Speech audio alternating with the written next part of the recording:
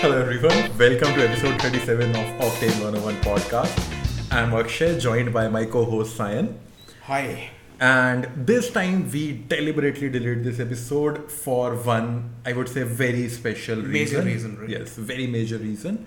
We finally got the chance to witness the Indian Grand Prix of MotoGP. MotoGP, yeah. MotoGP in India. In India, which was a big deal for not just the two of us, but for like thousands of us. Maybe lakhs. Yeah, lakhs of us, yes, of course. I mean, like even the people who could not make it, yeah. Yes, that is true. There are different reasons for that, but yeah. Absolutely. We were skeptical that is it going to happen or not. We'll talk about all of that in detail. We did. Yeah. We got to witness it and it was... Yes, it was an absolutely brilliant experience. Some hiccups here and there. So I think that is gonna be the highlight of this episode. True. We've got a whole bunch of other stuff to cover as well, but we'll see. I'm pretty sure the highlight of this is gonna be MotoGP Bharat. MotoGP Bharat, yes. Okay. So where do we start? How was your experience? How was your Let's start with Formula 1 first, the way we started.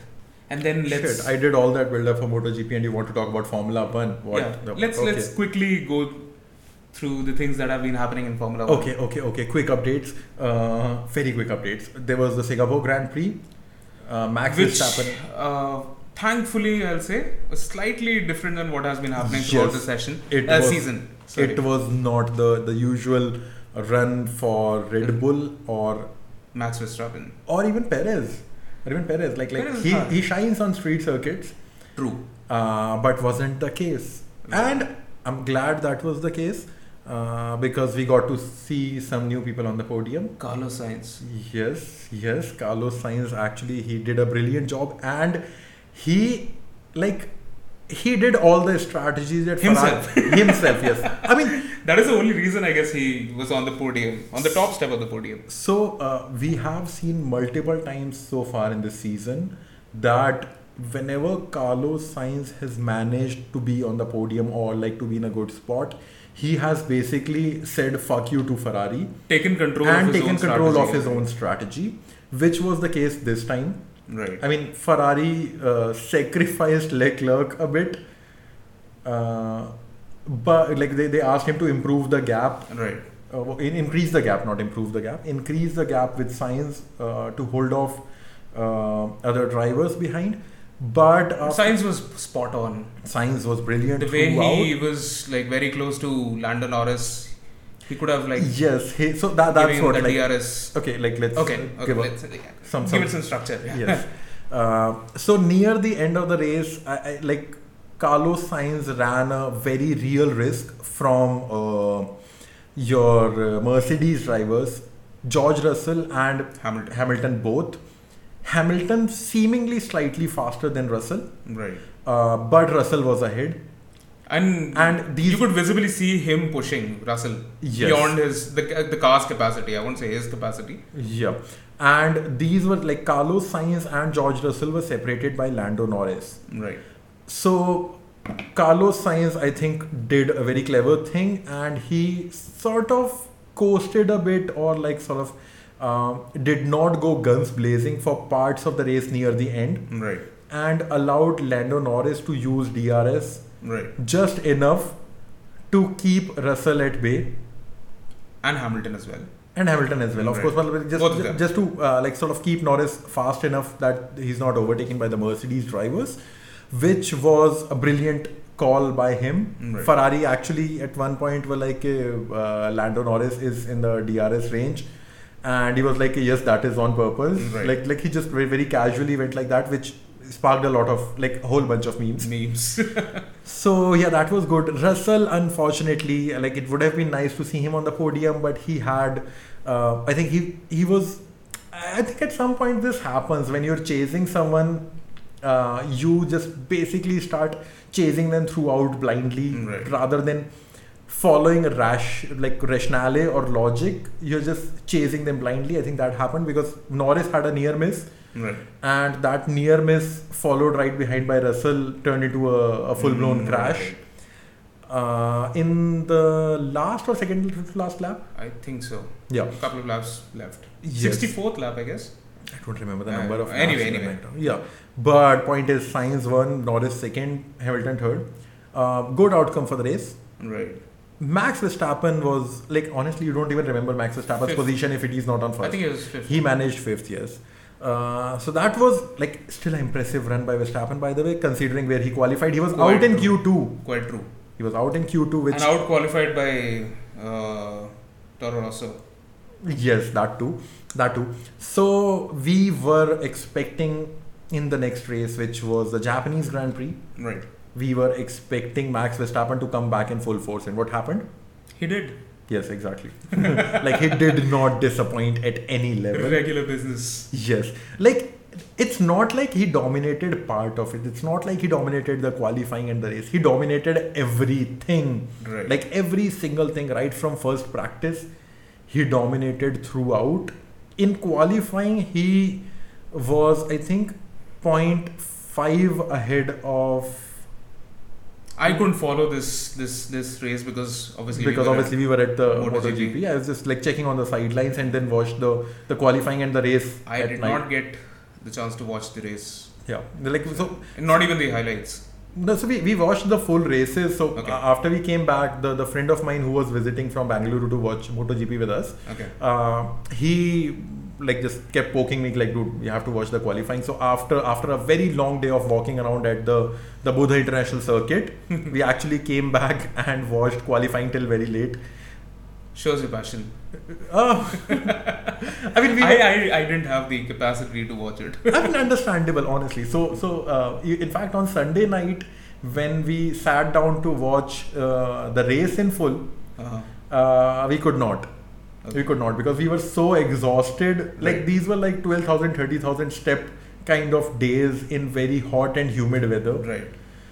So, I mean, we could not. So we decided, okay, let's pause it here and we'll resume the rest of the race on Monday morning. Okay. But yes, so Japanese Grand Prix, honestly, nothing much to write about except Perez. Yeah. Perez, he had 2 crashes. Okay.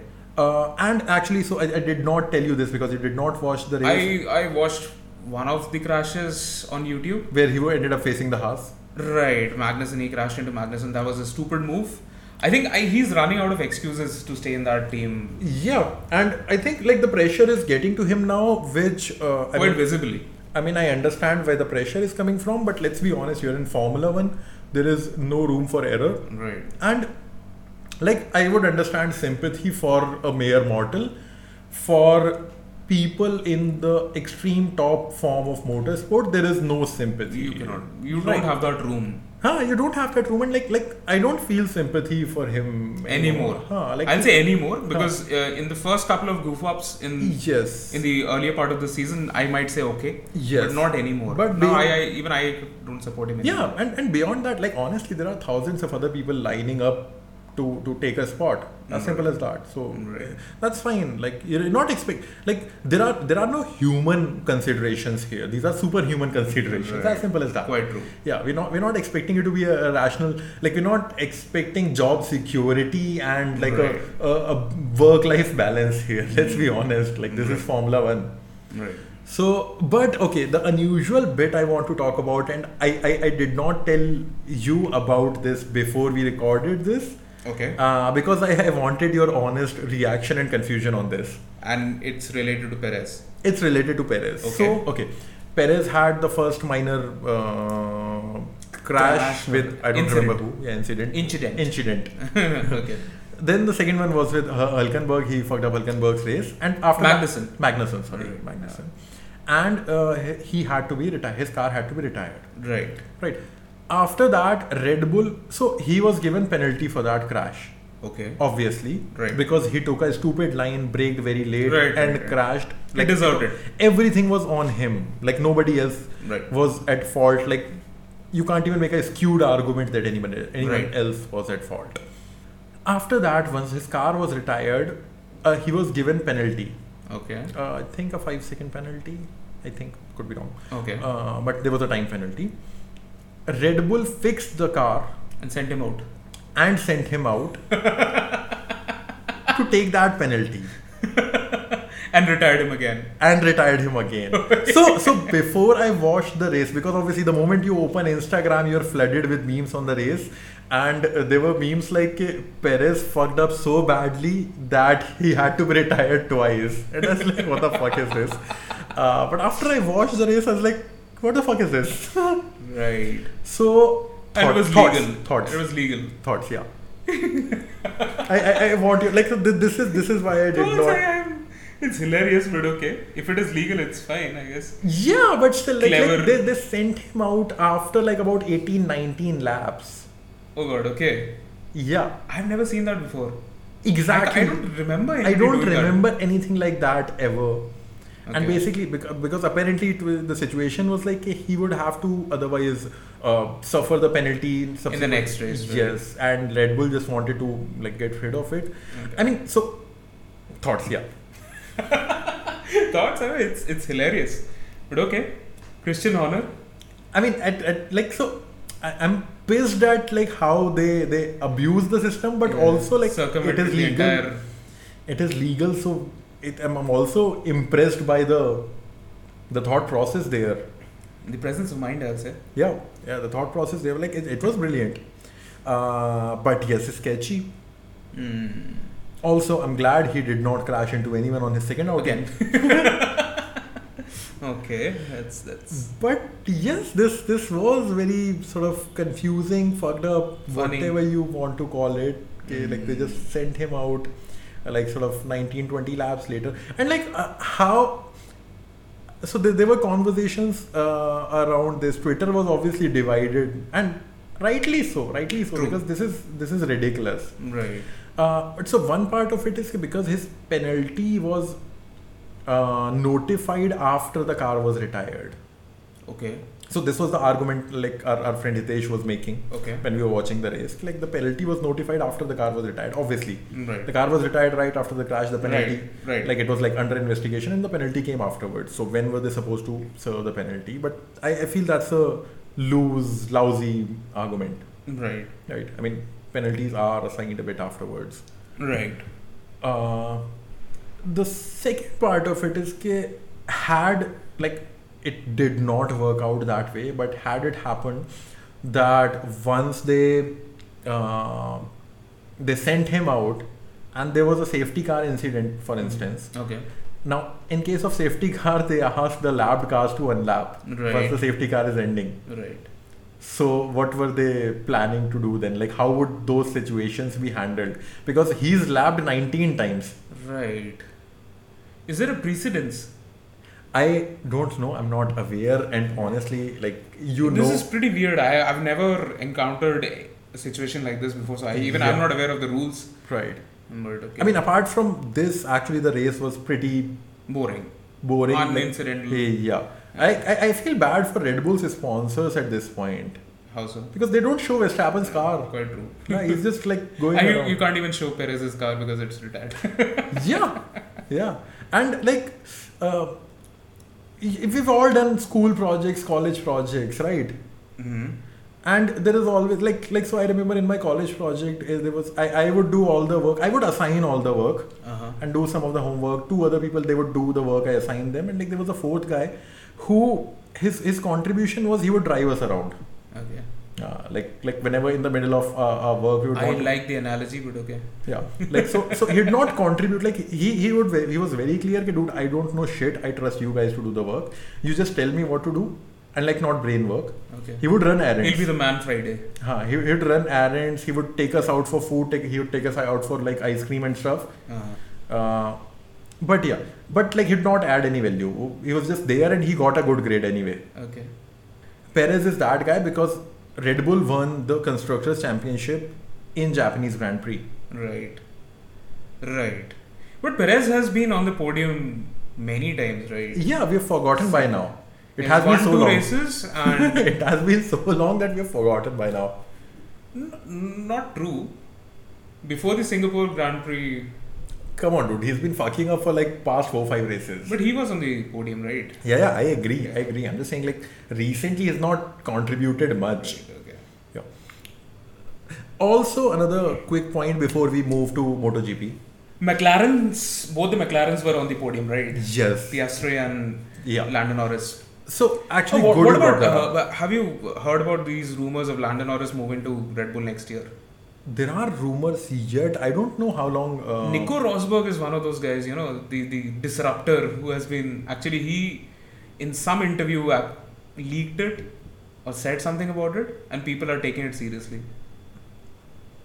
So, I don't know. And honestly, I've not been following these news much. But yeah, there have been nice memes going around that Christian. On the podium, Christian Horner is standing like a bit away from Lando Norris, and like with his mouth covered is saying something to Norris, and like people are putting captions like, "Hey dude, ever been in a championship winning car?" And he's like, "No, do you want to?" Okay. Interesting. I've not seen any of those. But okay. So like ever had a race win, and like, do you want to? So stuff like that. But yeah. But like Norris' contract is till 2024, right? Yes, at least for the next year he has a contract with McLaren, but Red Bull can buy him outright. They have that. They have that money and But so Piastri out-qualified Norris, right? But in the race there was a very visible difference in the pace. So one more thing I would like to bring up: Norris by default has the assumption that whenever I ask, Piastri will clear the route. Right. He's the primary driver. But like that also happened in the race, and there was a very clear pace difference. Okay. But obviously, like McLaren did not play that way immediately. Okay. They did eventually when there was like Norris was being slowed down. Okay. Hamilton also was running around frustrated in this race. With? Okay, so this is another. There is something else as well which you forgot. Yes, obviously, dude, I have a terrible memory. Okay. Like brutal racing between Hamilton and Russell. Okay. Oh, I saw that. Yeah, so like two places where they pushed each other out of the track. Okay. And at some point, I don't remember who was chasing Hamilton down. But he basically went on the team radio and said, like, dude, if you, I'm paraphrasing, obviously, but he basically was like, dude, if you don't get me to pass Russell, and like if not, if we don't stop racing each other, we're gonna lose both these positions. Right. His point was like in one of the team radios, Russell said, are we going to fight amongst each other or with other? Right. Yes, he did. I mean, like. And I feel bad for Russell because his hope was that because Russell was slower, his hope was that Hamilton will cross him and then will help him with DRS to sort of keep him away from risk. Right. It did not happen. But immediately he was passed by some other car, right? Hamilton, yes, immediately. I think it was Sainz. Sainz, I think, yes. No, Leclerc. Not Sainz was much. Sainz or Leclerc, but it was Leclerc, I guess. He was overtaken by a Ferrari, but like immediately Hamilton overtook and. Like within split seconds, he disappeared. Right. And I think Russell is now finding out what it is like to be Hamilton's teammate. What it is like. Okay, nothing against Hamilton, dude. He's out to win and he has won so many championships. He's a brilliant driver. Right. But like they don't have sympathy. Like they're not running around doing charity. Right. He's securing his position. Like. We saw in some race, right? Verstappen refused to let Perez pass. Last year. It was last year. Yes. It was last year, yes. It was. Perez was fighting for the second position in the championship. No? So something like that, yes. But anyway, one last thing, Formula 1, and then we move on. Okay. Max Verstappen is very likely to win the championship at the next race. Which is Qatar. Yes. Okay. Now I just wanted to point out the fact that Max Verstappen, this will be the third championship win he'll have, right? Right. He has not won any championship the conventional way. Okay.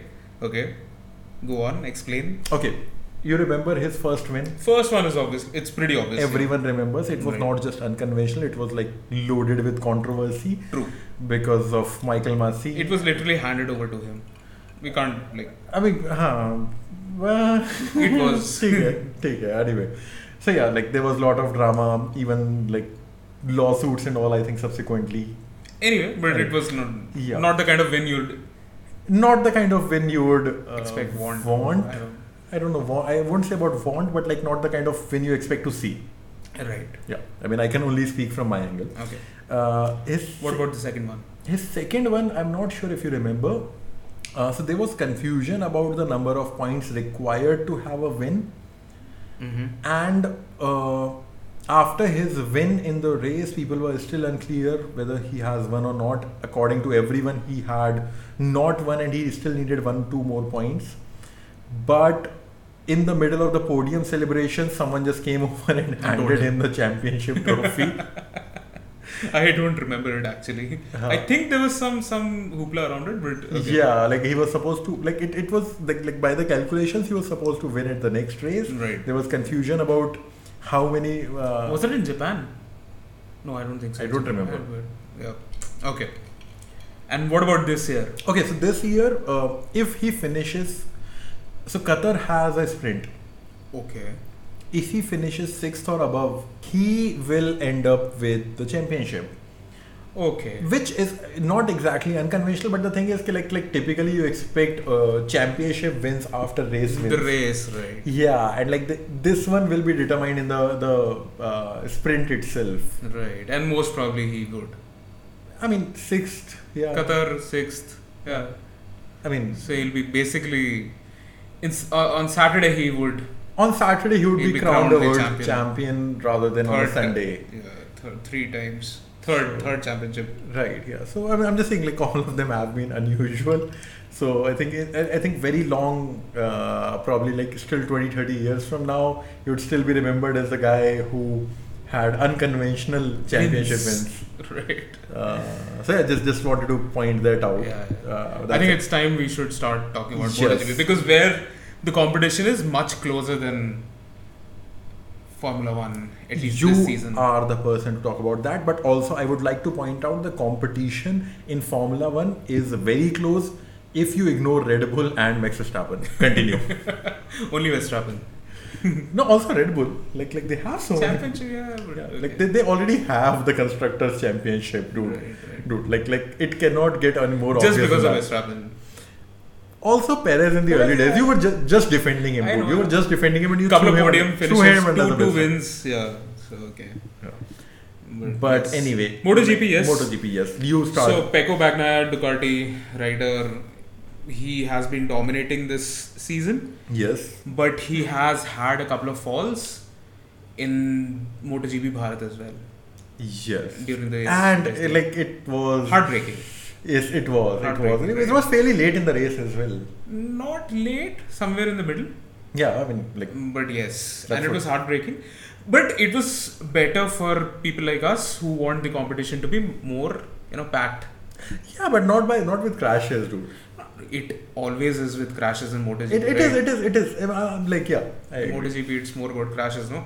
So, Jorge Martin and Bezzecchi are now closer. Sorry, I'll cut you in. If we go by the commentators at the MotoGP, J. Martin. J. Martin and Pecco Bagnaia. Dude, continue. We will talk about the commentary later. We'll come to that. I could not resist right now. Neither could I. But yes. So Bezzecchi had a fall. Sorry, not Bezzecchi. Oh, Bezzecchi was killing it, dude. Oh, Bezzecchi almost had a fall in the sprint race, right? You remember, right? Yeah, I did. So Mooney Racing, the two riders, Luca Marini, who was basically Rossi's half brother. Yes. He crashed into Bezzecchi in the very first lap, in the very first corner. Yes. Where Luca Marini had a crash and he broke his collarbone. Bezzecchi almost had a fall.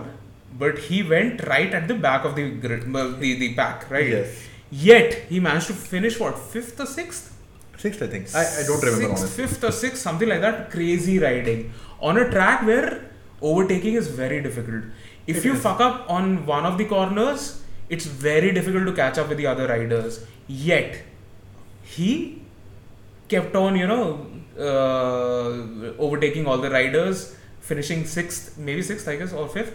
It was crazy good. It was. And his skills literally showed on the race day, where he was ahead of the pack, like 4.5 seconds by the end of the race. Dude, so you were at a different corner. You were on which corner? Second to last corner. You were on like corner 11, 12, 13. Like you could see 12. 11, 12, 13. Yeah. Right? I could see pretty much the parabolic, the chicane, the first chicane and everything, even your corner. Right. Not the two straights and turn number 1. Right. So I was at corner 4. So I could see like turn 2, 3, which is like the highest point in the track, right? So I could see that. I could see the 1 kilometer straight. Right. And I was on turn 4. So I booked turn 4 tickets because I was expecting like carnage. Yeah, so the first time, like I told you, right? Like I've told this multiple times. Right. The first time I rode at BIC and the first time I drove at BIC, I grossly misjudged because like the first time you ride on the track, you've never experienced what full braking feels like. Before that, you don't know what full braking feels like. On streets, you don't. Like you have absolutely no idea what full braking feels like. Right. And after that 1 kilometer straight, you grossly misjudge braking. And I understand, obviously, I'm like a nobody compared to these folks. But because of the altitude change, because like the track goes down when that straight starts and then it goes up where the MotoGP riders are supposed to start braking, they were bound to be mistakes. I expected that. Plus, obviously, it is nice to see motorcycles sprinting at the like absolute peak and then braking. So, I was expecting some drama there. So, you mentioned Luca Marini. I was not there on Friday. I was there on Saturday for like the practice and the sprint, like the qualifying and sprint. And for the race day. So Luca Marini on Saturday misjudged turn 4 after the 1 kilometer straight multiple times. Okay. He ran wide. He ran into the runoff area at least 3 times. Okay. Yeah. So like I just wanted. I mean, like, and then on the race day we saw a lot more people running off on that. Quite true. Yeah. I mean, it was the first time these riders were riding on this track. It was brand new for them, and BIC is a stop-go track where you just sprint and you have to brake very hard. Yes. So obviously they were misjudging it. A lot of the riders were, especially in MotoGP. Even in Moto2 as well, but Moto2, dude, there was a carnage on race day. I'll because I have a lot to rant. Okay. I'll come to that later. So, but yes, Bezzecchi was the guy who was outstanding on the race day. Like race day, even on the sprint. Also on sprint. Yeah. Yes. If Luca Marini had not crashed into him, I guess he would have won the sprint as well because he was that good. Possible, yes. But okay, 2 things I'm glad about. Like Yamaha, I know like there is no rationale behind it, but because we have grown up in the era of Rossi and like era of Yamaha dominance, it was nice to see Yamaha doing reasonably well. Like Quattraro finished in a season where Yamaha is nowhere. Exactly, that's like what. Right at the Quattraro back. was at 4th, right? When on race. He came 3rd. He was on the podium. Oh, right. Yeah, he was on the podium. He finished on the podium. He finished on the podium. He almost finished second. He was on the podium, right? He almost finished second. And in the sprint he was... I don't remember the sprint race. I think he was finished. Anyway. He did well.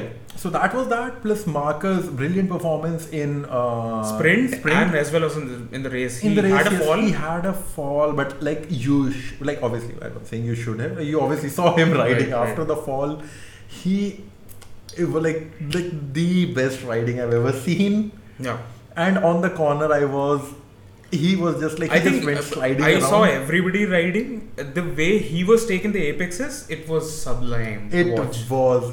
I've got so many photos and videos just of Marcus going around that. Right. The corner I was on, because he would like come down that 1 kilometer straight. Right. And just like slide from the extreme left to the extreme right and just like disappear into a blur. And before the race happened, MotoGP Bharat happened, everybody expected KTM's, Aprilia and Ducati obviously on top, and these 2 other teams to do exceptionally well.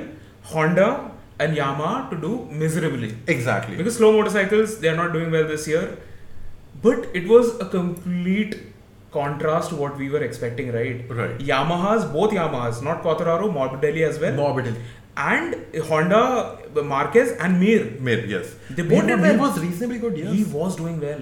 I mean, like compared to rest of the Unless season, it was a surprise that Binder at the end of the race he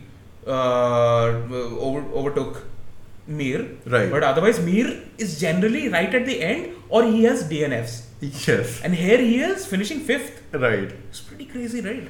Also, sorry, slight tangent. I'm glad Marcus had a different helmet and he was easily identifiable. Okay. Mir has a fluorescent helmet, so it's very easy to. Right, yeah. And Marquez has a red helmet. So yes, this time he was running a red only, but like a custom helmet. A showy helmet, so it is very easy to, Yeah. Okay. It was difficult to, differentiate between Aleix Espargaro and Vinales. Pink and red, it was very difficult. At no point I could tell. Okay. At no point I could Unless tell. During the practice and the qualifying runs, I could not tell, honestly. Okay. Because the numbers were not visible at the speed they were just flying by. Quite true. And also the distance when you're in the stands. Right. And obviously the colors are hard to differentiate. In Ducati, obviously Pecco Bagnaia was much faster than Michele Pero. And also, so the corner I was at, they took very different lines. So it was very easy. Bagnaia was clearly, obviously, you could tell. Quartararo and Morbidelli, obviously, you could make out. Yeah. Marquez and Rins, you could. Aprilia team, it was difficult. RNF, it was difficult between Oliveira and Hernandez. And what else? Binder and Jack Miller was also pretty much easy. Easy. Right. Gas, I couldn't. Me neither. For Paul but also, okay. So these are the race updates. Let's move away from that. What are your thoughts on the event, Let's start with race the whole in thing. India in general. The track did not get a green light till the very end, Thursday. It got a green light from FIM. But that happens Thursday only. No. So I've read a fair bit about it. Track gets certification on Thursday only. Okay, I don't know. Huh. The problem was not that. Sorry, I'll cut you in sure. here. Okay. I agree.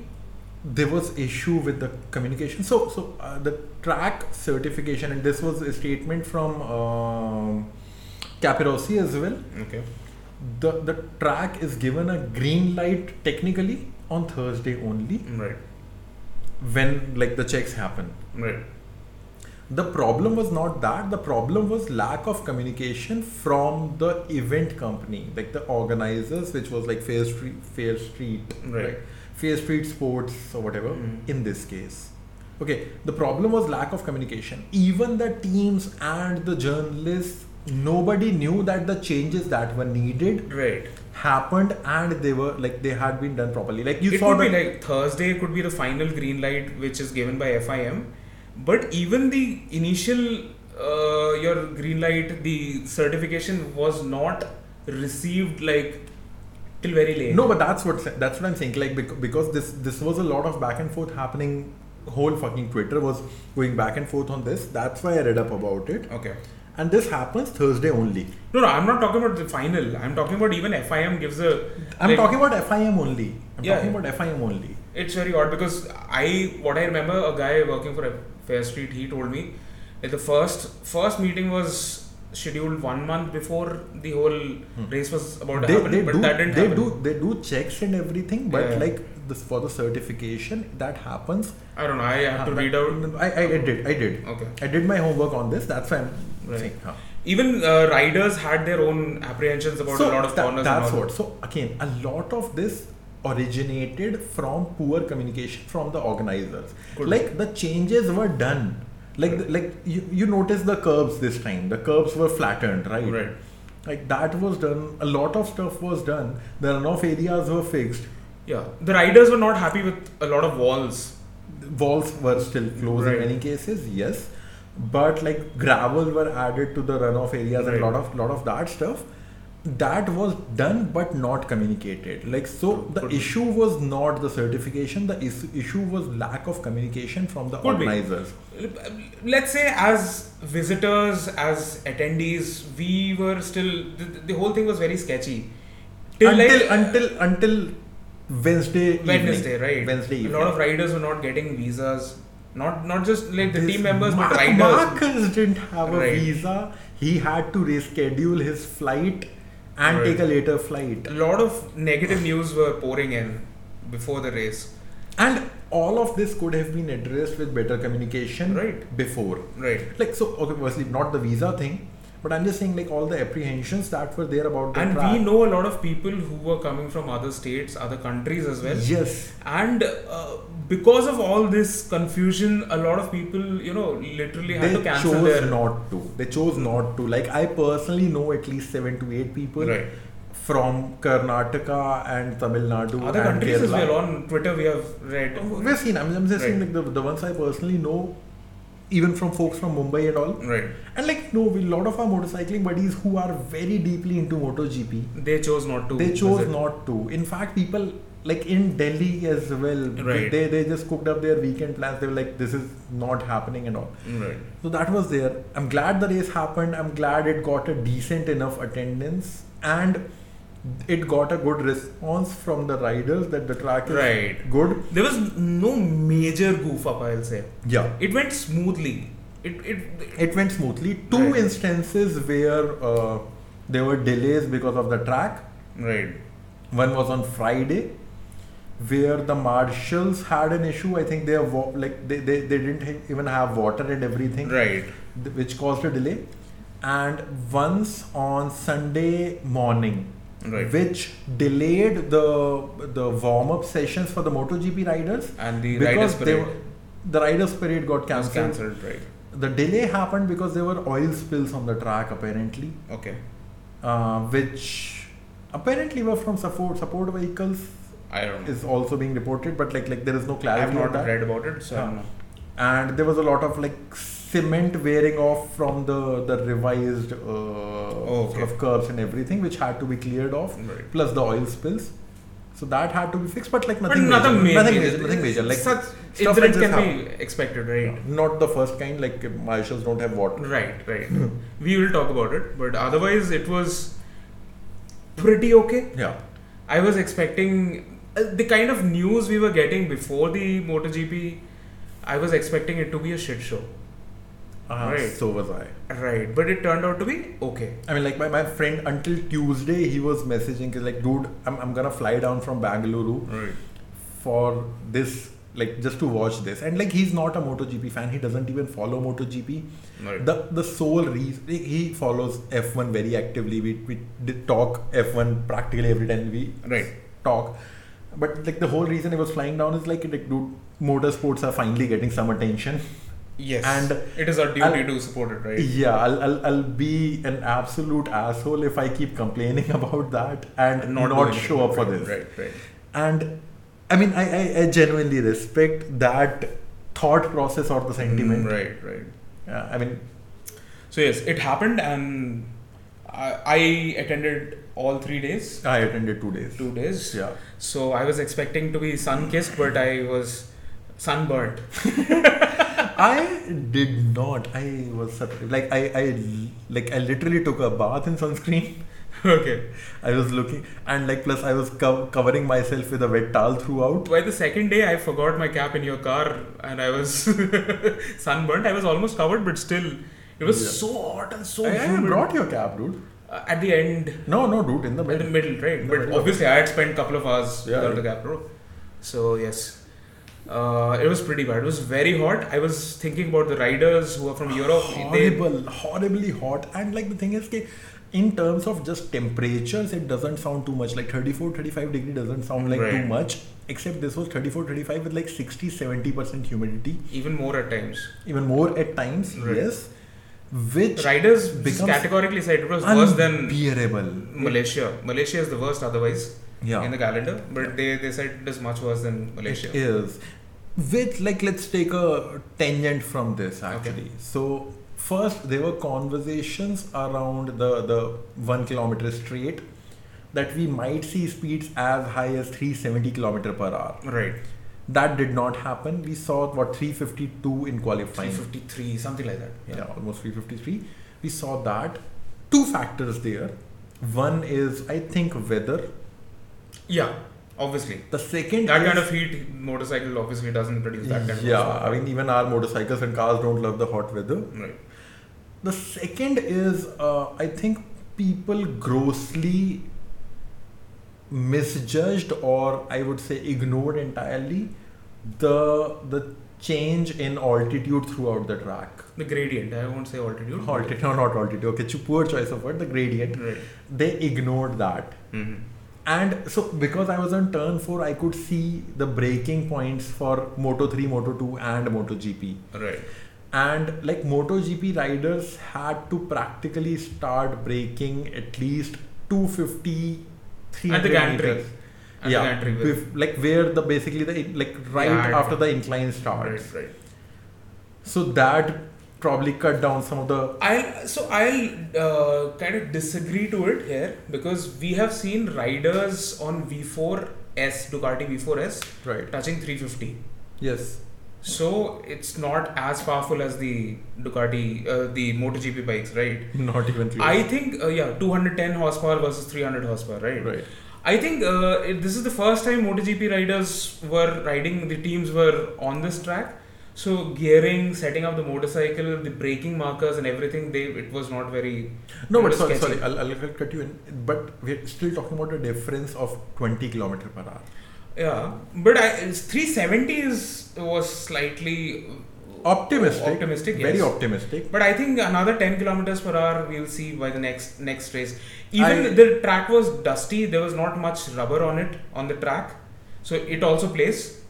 Because braking markers and everything, And I hope there is better weather next year. Oh yes, but again September. No, but I know, but like typically September is better. This was a very different kind of a year, right? As far as the weather goes. Climate change, dude. So we don't know what's going to happen next year. Our motorcycles and cars are also contributing. Right. But this is a stop-go track, so we didn't see the kind of close racing in Moto3 we expected. Yes, but okay. Neither have you, but like both of us have not seen Moto3, Moto2 or MotoGP race like in person. Live, yeah. Moto3 was faster than I expected visually on the track. On the turns, yes. Yeah. On the turns. Which is a fact. Which is a fact, but like there is.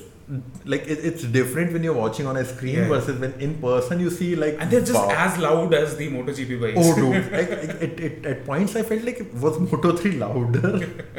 They were, I guess. And I was watching Moto3 from a spot which was like basically just 3 meters away from the track. Okay. So they were just like buzzing and flying by, and like it looked crazy fast. Like MotoGP, I honestly expected MotoGP motorcycles to pull away faster away from a they're not corner. As overwhelming as the F1 cars were when we watched, right? Yes, exactly. But also we watched F1 in the V8 era. Yeah. But they were overwhelming. The way they turned, the way they sounded. Yes. Like the way how fast they were. These MotoGP bikes were not overwhelmingly fast as the super sport motorcycles we have seen. Yes, exactly. I mean, I expected it to be more like sort of more of a sensory overload than it was. They were like 10 seconds faster than the fastest guys on a BIC with their V4S. More than 10, yeah. Slightly, like 11 slightly, but yeah, 10 seconds. But they were not overwhelmingly fast. Like they're not like crazy. Like the way F1 was, right? Right. I remember watching F1 the first time. It was like goosebumps. Oh, right? dude, like goosebumps were throughout even this. How would they just change direction, carry the kind of G forces like crazy? So yeah. True. So but like anyway, exiting out of the turn 4 I was at, like entry, you're seeing motorcycles flying at like almost 340, 350. Right. And then braking and then exiting the corner, and like exiting the corner felt slow visually. They were not slow, but visually. Yeah. But okay, like just the like I don't know, it felt like a happy moment in the main race, first lap, and it like the crowd, like obviously the stands I was in got packed eventually. Okay. and the cheers from the crowd were so loud that they drowned out the motorcycles. That's a good problem. I mean, like I was really glad in that moment. I was really glad. I honestly had sort of ignored the race and was like just glad that there are so many people cheering, and people came with posters and everything to cheer their riders. People came with flags and everything. Like it was nice. Right. So yeah, like I don't know. I'm not going anywhere with this point. Like it was great. It was just a nice moment. Nice moment. It was so hot, but everything else somehow at that moment compensated for the. Okay, I think we've taken too much time. Let's quickly make some pointers and put it to a close. What were the good bits for you, and what were the fails for you for MotoGP India? Good bits were like, it was the first time I was expecting some major goof ups. That didn't happen. Okay. Major goof ups, right? Okay. It went like smoothly, I'll say. Smoothly. I think minor delays and all don't count. Yeah, and everything except for the heat, even the riders were very happy. Yes. The teams were happy. It went through pretty smoothly. That's the only good thing I'll say. Only good thing, okay. Yeah. Cool. Bad things? There were several of them. Oh wow, okay. Yeah. The organizers didn't really pay a lot of heed like spend money on upgrading. They spend money upgrading the track, but not the other facilities. things. The facilities. Like the parking lots were a mess. Yes. Right. A lot of people have complained about it. It rained and a lot of cars got stuck. Yes. A lot of people missed the races just because their cars got stuck. Yes. I chose my lines carefully because like obviously I drive a low sedan and I didn't want to be stuck. But you were lucky in that way. Some people were not. I was wise. They were not wise, I'll say. So they got stuck in mud. They couldn't watch their whole experience was ruined. So that was one thing. That is something that I didn't really like. Obviously there was a lot of chaos with the parking thing, the pass given, the shuttles, things like that. Yes. Okay, that's fine. But another thing is with the marshals. Yes, actually yes. That's the point I wanted to come to. Marshals, see, a lot of our own friends were involved there. Yes, right? I'm gonna curse them personally. Continue. They didn't really spend a lot of time training for it. It's the biggest, motorcycle racing event that happens, right? Your marshals have to be trained to that level, right? Absolutely. And we know that they were not. Yeah, we could see they were not. We could see, and we even know for a fact that they were not trained, saying, right? Even if you ignore the fact that we knew. Right. Let's ignore the fact that we knew. They were not trained, and it was very visible out there. Right. And even the authorities did not give the marshals enough facilities. They were not given proper water, umbrellas, things like that. Even they need to be given the right kind of facilities for them to perform properly, right? Absolutely. All valid points. Right. And third, I would say the commentary, the on-spot commentary was terrible. Absolutely terrible. I would want you to expand a bit more on that. Okay. So, I don't know the guys. I think you know the guys. They are... I refuse to acknowledge you. Okay, let's say. They are into F1 podcast or something like that. Just going deeper. Okay. Anyway. You went as a spectator. Talk like a spectator. As a spectator, they were absolutely clueless about MotoGP. They didn't know shit about MotoGP. They didn't know shit about the riders. They were Brad Binder. They fucked up the names. All of them. Brad Binder. Moto3, Moto2, I can imagine. But even MotoGP, the guys who are like superstars, you cannot fuck up their names, right? Bagnaia, Binder, Besky, things like that. They were loud, they were stupid, they were pointless at times. Very pointless at times. Like talking about people getting hard on. Hard on, right.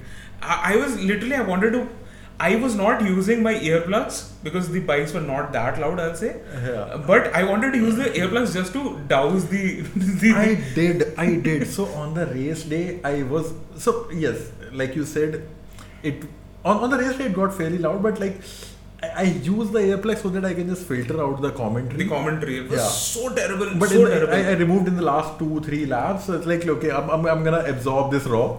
I'm gonna absorb the noise raw. It was very bad. It was terrible. Cool. Anything else? Anything else? No, the weather. We can't put it on the blame. Can't put the blame on anyone. It is what it was, and that's what gave us the. Sorry. So one thing. Again, nothing on the positive or negative. Jorge Martin. Right. He was in a bad shape. So his bad shape after the race. Yes. People had to literally, carry him. That's what I'm saying. I'm just So when we say bad weather, I just wanted to highlight, this is a pro athlete at the top of his game, at the top of his physical performance, and he I think passed out or struggled to be in full senses after the race. Right. So that I could see him on the giant screen, people picking up. Exactly. That's what. So that highlights how bad it was. Horrible the weather was. By the time MotoGP happened, it was better. It was way better. It was cloudy. I think it was much worse for the Moto3 guys. Moto3, it was horrible. It was burning. I couldn't sit on the stand. Yes, exactly. So during Moto3, I did not we did not even bother going up till the stand because it was like a 300 meter walk up an incline. Okay. We're like, there is no fucking we can do this and go sit on the stands. We found a spot below which was closer to the track. We could see the motorcycles flying by and it was below a tree. Okay. That's lucky you. Yes. There's no such facility for us. We had to sit in the sun. My friend and I took that spot and it was the single best spot we had throughout the day. Right. Obviously for MotoGP we wanted to see more of the straight. Right. And we obviously didn't. But by the time MotoGP happened, it was cloudy. It was very pleasant. It was cloudy. But yeah, Moto3 it was terrible. Moto2 it was bad. But by the time MotoGP happened, it was good. Right. So yeah, but I just wanted to highlight the magnitude of how horrible the weather was. It was terrible. Cool. So I'm gonna pick up my list of the goods and the bads. Okay. Because I tweeted and started some controversies on Twitter. Sure, that's what you do. Okay. Go on. Okay, so the good parts were track was ready. It was, yes. It was ready and it was well liked and appreciated by everyone. Right. Like the riders and Capirossi and everyone appreciated the track. They found it to be more challenging yet entertaining. Yes. So it's not just this is okay. Or at least the general sentiment that came out was it's good. Right. And it's an F1 track. Yeah. So that was that. Second, obviously, you said, it was mostly hiccup free. Right. The race and the practice and qualifying and everything went throughout. Third thing, government and cops both did their part reasonably well, fairly well, I would say. They did. Yes. Throughout the routes, we saw markings, we saw cops managing traffic and everything. Right. Even if they were fucking up the traffic in cases, they were fucking present there. Right. So, even the people who I know who are working for Fair Street, they said that this is the first time government was actively involved and helping. So I mean, I'm just saying for a country stark contrast from what happened with F1. With F1, yes. So I would like to ignore my political alignment. Yeah. But they did their job well. Credit where due, they did their job well, and I think this is sort of ignored mostly in the conversation, but that was there. Right. And we got exciting racing in sprint, we got exciting racing in the race. Not exciting, but it was good. It was good, yes. Good. Sprint was exciting. Sprint was okay. Anyway, but it was not disappointing. Yeah. It was not dull. No, it wasn't. It was not dull racing. It wasn't. This will not be remembered as the track where people will be like, "Hi, idhar ja rahe, idhar to boring hogi." I would say people would those who are into MotoGP International, they would say it is not a very maybe track. I saw it that way. Because it is our track. Yes. that is that. I mean, I was so excited that this is a track we have driven on so many times, and watching our favorite racers race felt like home, because it was home. Right. Because I know, when Formula 1 happened, I don't remember I ever drove on the circuit. Before F1 we did not. Yeah, right. I had 3 years. I think I drove after Exactly. 20, Same right. with me. I drove. First time I drove there was 2015.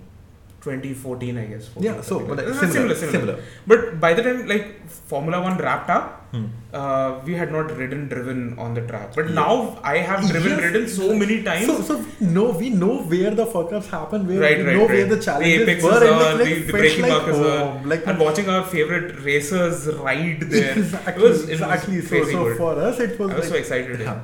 Now I will jump to the negatives. Okay. Poor communication. Oh, terrible. Throughout. Yes. Like before the race, even my friend was asking me 3 days before it was supposed to start, like, dude, should I even come down or not? Right. Plus, we obviously know a lot of people who cancelled their plans because of poor communication. Right. But I get it that this year was more about getting the event and like sort of getting the event done rather than attracting people. But some very basic mistakes were done, which could have been not made. Yeah. Plus also they had enough time. Like the status of the track. Right. The state, or like I'm just saying, like there was radio silence, right? Yeah, you know. Like things like this shuttle, right? Yeah. Shuttle. Also, yeah. The routes were added last couple minute. of days. Yes. Before the event happened, right? Yeah, I'll come to that. That's on my list. Okay. That's on my list. But yes, poor communication in general was a problem. I'm hoping next year it will be fixed because the event is happening. They'll focus more on the marketing. Could be. Let's see. Let's hope for the best. Shit marshals. Piss poor marshals. You've already spoken about it, but I want to talk specifically about the shit show I saw that happened right in front of you. During Moto2, right in front of me at turn 4. Mm-hmm. And I've got videos because I validated what I saw. Right. Because I thought like maybe I was just getting frustrated in the moment, but I validated what I saw. In Moto2, lap 1, crash happened on turn 4. Right. 2 motorcycles, I don't know who they were. Moto2 riders. I absolutely have no clue.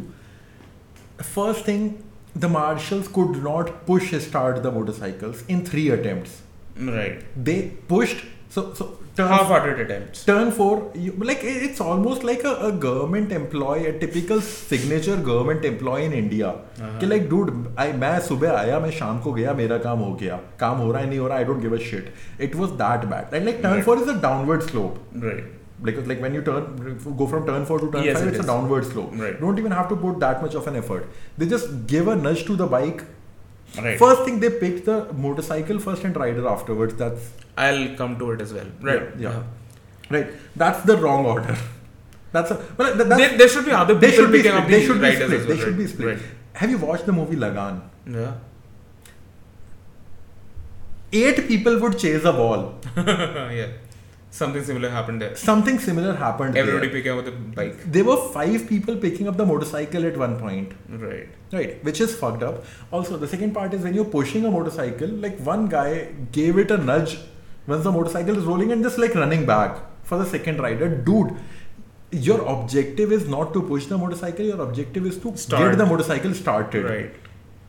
And like one attempt, then the second attempt, then the third attempt, then the motorcycle started. Like, dude, what the fuck are you doing? Have you never started a car? Right. So that was that. The second thing is there was no yellow flag. Right. I have to watch the video for that. I'll send you the video. There was no yellow flag, and I'm like fucking screaming and losing my shit. Like, what the fuck is happening? Mm-hmm. There was no yellow flag. There were no yellow lights flashing. Okay. Rest of the grid is coming around. Right. They are pushing the second rider out. They're about to push the second rider out. Thankfully, one marshal waved and he was like, dude, let the grid pass and then push him out. Otherwise, they were like, rest of the grid was about like maybe half a kilometer away from turn 4. But they were pushing right in the. They were about to push him out right after turn 4. Okay. Right after turn 4, which would have been like a disaster, right? It's a safety risk. It's a risk to life that they were doing. And then once again, it happened like a subsequent crash that happened. Again, they did the same mistake with pushing the riders. Like thankfully, that time the yellow flag was there. Okay. And they pushed him in the traffic. I remember the Moto3 race where a couple of riders crashed on the second to last corner, and I saw 2 marshals come and pick up the bike, and the rider was literally crawling on the track. Exactly, like for at least 10-15 seconds he was literally crawling on the track. There was nobody to pick him up. It was pretty bad. So thankfully, in Moto2 crash, like the first crash that happened, they just came running out. The second crash that happened, thankfully they ran out with a stretcher. Like one guy was running out with a stretcher. But like I'm just saying, like that's obvious. Like dude, one guy is gonna bring the stretcher when you see riders down. Right. Somebody's not moving. Like when the rider is down, he's not gotten up. You run with a stretcher. Right. That's the fucking I most think obvious thing. that same thing happened with Alex Marquez as well. When he crashed during the practice or qualifying, I don't remember. But he was on the track crawling for a very long time before somebody came with a stretcher. Exactly. Like dude, if you do not see a rider standing, you run with a stretcher. Right. That's the most obvious thing, which infuriated the hell out of me in Moto2. Thankfully, nothing bad happened, but they were like half a second away from creating a disaster. Right. And also, so I mean, this may sound like absolute discriminatory shit, but like when you hire fucking 40-year-olds who are out of shape, like let's be honest, I'm not in shape, but I'll never volunteer to be marshal at a MotoGP or a Formula 1 race. We did not. Right, we did not. We could have. During Formula 1 we could have, but we didn't. But MotoGP, obviously, we are not in shape. We are not in shape. Like it's a we could have easily become marshals, no? Yes, exactly. And there is a reason, because like I can't fucking run and like I can run, but like it cannot do that throughout the day. Right. Yeah, and when 40-year-olds who have a fucking waist which measures 46 inches, you do not fucking deserve to be a marshal. Personal, no, it is. Yeah, it is because the people who towards some people we know. Yes, because you piece of shit cannot run. You'd not believe how infuriated I was in those two laps of Moto2. Okay. Like I'll send this link to that guy. Like a rider is down, dude. You're like 50 meters away still. You're 50 meters away still. Like you're remembering, and then you're running back. Had he ran faster, his wig would have come out. No. That's not the guy I'm talking about. Okay, anyway. Yeah. No, I don't know if this guy uses a wig or not. He's not the guy I'm targeting. But you get my point, right? Okay, like marshals have to be fit, marshals have to be obviously, agile. That is the main criteria. They should not be fucking 40-year-olds who will get a heart attack if they run thrice. Anyway. Okay. So shit, marshals have covered that point, I think, fairly elaborately. Commentary? Something on the commentary? I think we talked about We've spoken about that. I don't think I have anything more to add to that. I'll not. Okay. Third was obviously the uncertainty, like in general, that surrounded. Yeah. I mean, like hotel. Also, like this is a commentary on our country. Yes. Like many journalists, they at last minute they were told they'll have to pay more for the cabs that they had booked month in advance. Yeah, this happened. Like okay, I'm not aware of this. Yes, so they and it's not just one. So I'm assuming this happened with multiple people. Okay. I could see tweets from like 3-4 people. Okay. But they were like, okay, this is also reasonable price. So I mean, you've made a booking. Journalists were asked to pay for their cabs. No, so like freelance journalists, they cover a lot of shit. Yeah, like so the ones working with publications are a different story, but the ones working freelance, they sort all of this shit out throughout the world on their own, right? Okay, I've never paid for my cabs, but okay. No, but like that's the thing. You're representing a publication there. Right. Like, but the ones covering freelance, the ones covering for multiple publications and all, for them it's a different story. Okay, and they are managing their transit throughout, from international flights to visas to everything. Right. They are doing that by themselves. Right. So in fact, like some of the journalists got a lot of hate for this. No, for just calling shit out as it was. Okay. And even then, like even when as they experience things differently, they highlighted that like, okay, I was wrong about this, I was told this, but it's not the case. Right. Like before the race, there were rumors that there were snakes spotted at the track. Like we've been to track multiple times, we've never spotted snakes. Where the fuck did that rumor come from? That came from FIA medical director. Okay.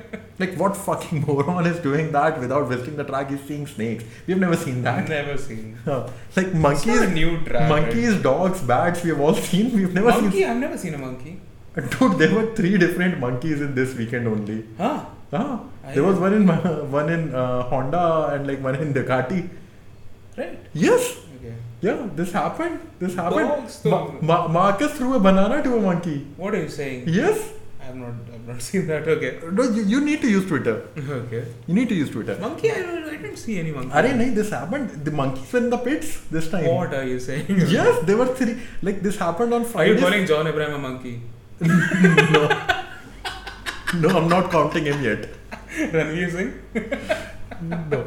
But yes, there were monkeys in the pits. Okay. Yeah, dude, there is a lot of memes around it. Okay. Like the Honda is signing him for next year and they have to be paid in bananas. No, I've not seen that. Okay, so but yeah, so the freelance journalists who were going around, they sort of had to deal with shit like this, that they had booked cabs for 2-3 days for like say 200 pounds, and then once the whatever the company is running this realized that, they were like now I'll have to pay 300 pounds and stuff like that. Well, in general, the prices went up. In general, how tourists are fleeced on a tourist place.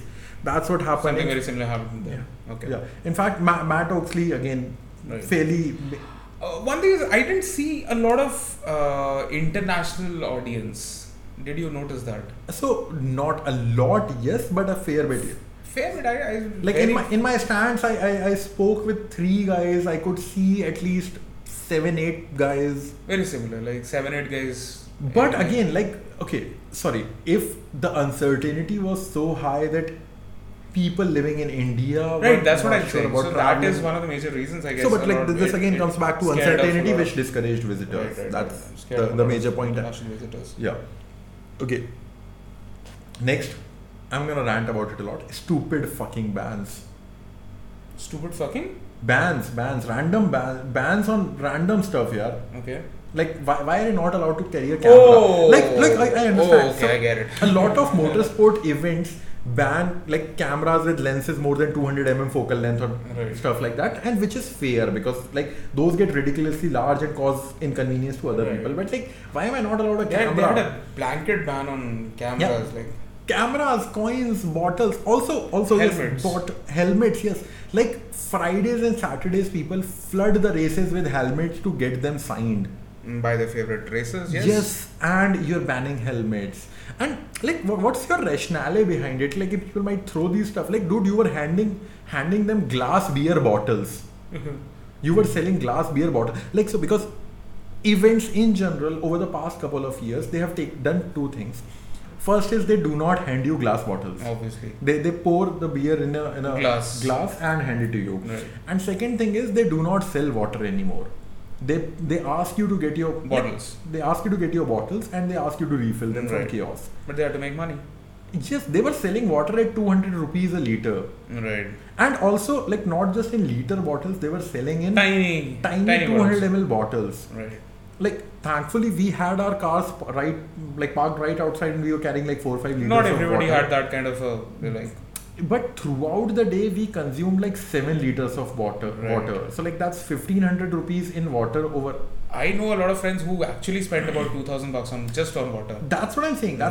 Plus, so I could see in my stands, I could see people carrying whole cartons of those water bottles. Right. Because what can they do when you're selling 200 ml bottles? Right. They're buying whole carton. There are 5 people And it was showing so up. hot. The amount of waste you are adding Obviously, with yes. 200 ml bottles is ridiculous. It's stupid, and there is absolutely no way to justify that. Right.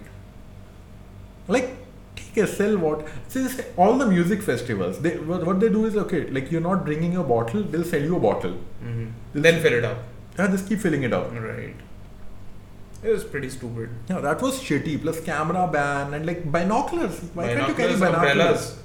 No, umbrellas I understand. Umbrellas Oh, are why? yeah, umbrellas are banned for stands in like a lot of places. They're allowed for picnic stands. Right. They're allowed then banned for stands in a lot of places because of wind and all. They could fly off. That's I have not seen like a lot of tracks. I've seen people using I umbrellas. know, but like there are many tracks that do that. Okay, Yeah. if you're in the stands, but they're generally There's a blanket ban covered. everywhere. But like, blanket ban everywhere. right. Ridiculous. Yeah. Like absolutely ridiculous. In fact, the bans were ridiculous. Also, one last thing I would add to here is the last minute deals were better for everything. Yes. So like early bird people who took early bird tickets and all, they were like the losing end. The tickets I had, they were booked day one before the main sale went on. Right. They were booked. I guess you were one of the first people. Not you, but your friend. My friend booked the ticket for himself. I don't remember anybody booking tickets that early. Many I know did. But I did. I booked the tickets because I was actually thinking that I'll get a media pass, which I didn't. But I booked my tickets like 15-20 days before the event. Right. Still, I was the loser. But also, at least like by then you can find a... Yes, I'll come to that. Yeah. But I booked the tickets day one. Yeah. When their pre-sale was happening. Right. No discounts were given. No discounts were given because like when the main sale was happening, they were the same price. So what the fuck was the point of the pre-sale? Right. Like a couple of tickets with 800 rupees price, they all were snapped up in no time. Yeah, that was the only thing. Yeah, but I'm just saying, like, if I'm booking for a music festival, if I'm booking for anything else, the pre-sale means you're getting it cheaper. Early bird is you get some discount. Something like last year, Lollapalooza, the ticket I bought was 6K. The main ticket was 12K. Right, double the price. Right. Yeah, that was the advantage of booking early bird, right? Yes. In this case, you reward people who are booking tickets in advance. Exactly, right?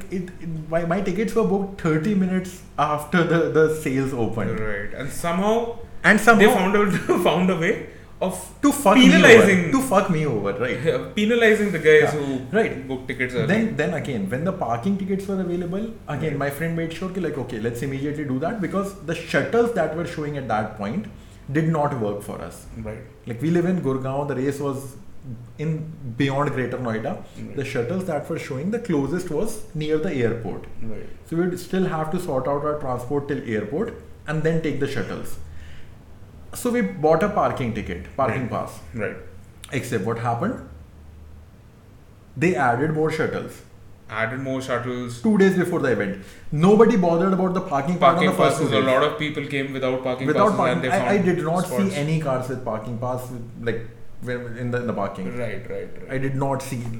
So, and also KTM was selling 2-day tickets and 1-day tickets later on. Yeah, later on. So like for the same stands that we paid 6,000 for. Right. I would have attended the event on all 3 days, but people. I would not have spent 6K, right? I wanted to attend the Saturday and Sunday. You could have just easily paid three grand and get 4 grand. Three. It was like 6, 3 on 2. No, it was 6, 4. 6, 3 and 2. Oh shit. Yeah. So I could have paid 3 grand instead of 6 grand. Yeah. A lot of people were, complaining about it. Yes, absolutely. Like, not rightly so. Very few people attended it on Friday. So also, and this I sort of understand, but also unfair. They moved a lot of people to grandstand. Yeah.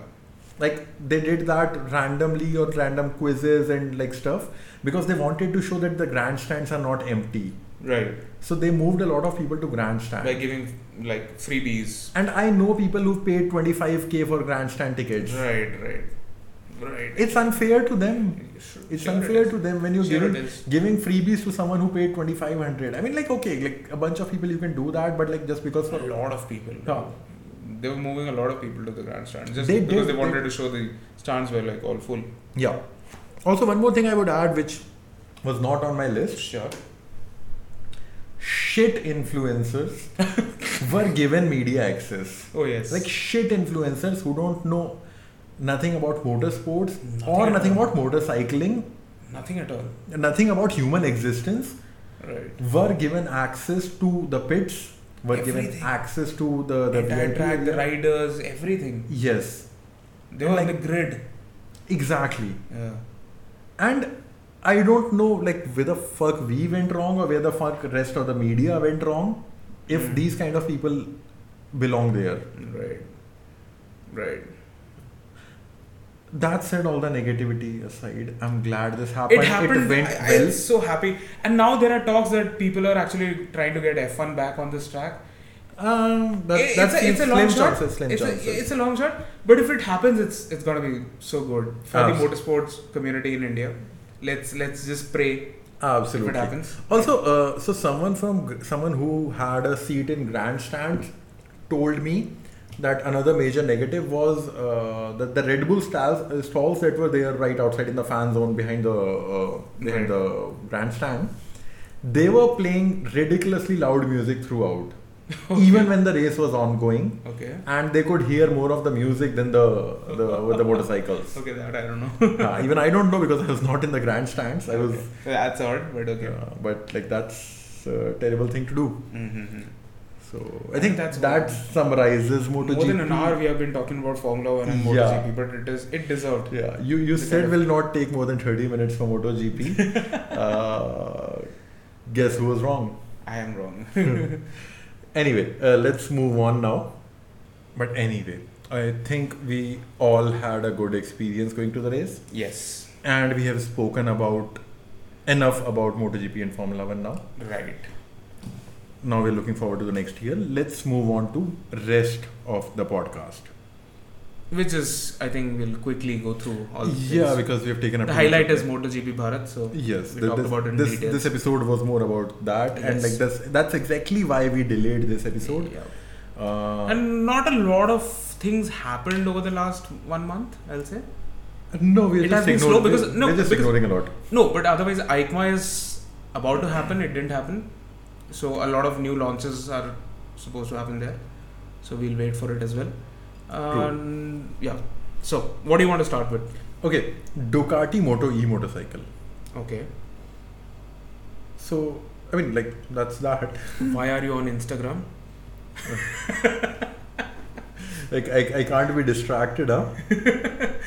While recording podcast, why are you on Instagram? Okay. No, I was looking for the news article. Okay. But I had added the Instagram link as a reference. So anyway, so Ducati has a Moto E motorcycle ready for Moto E.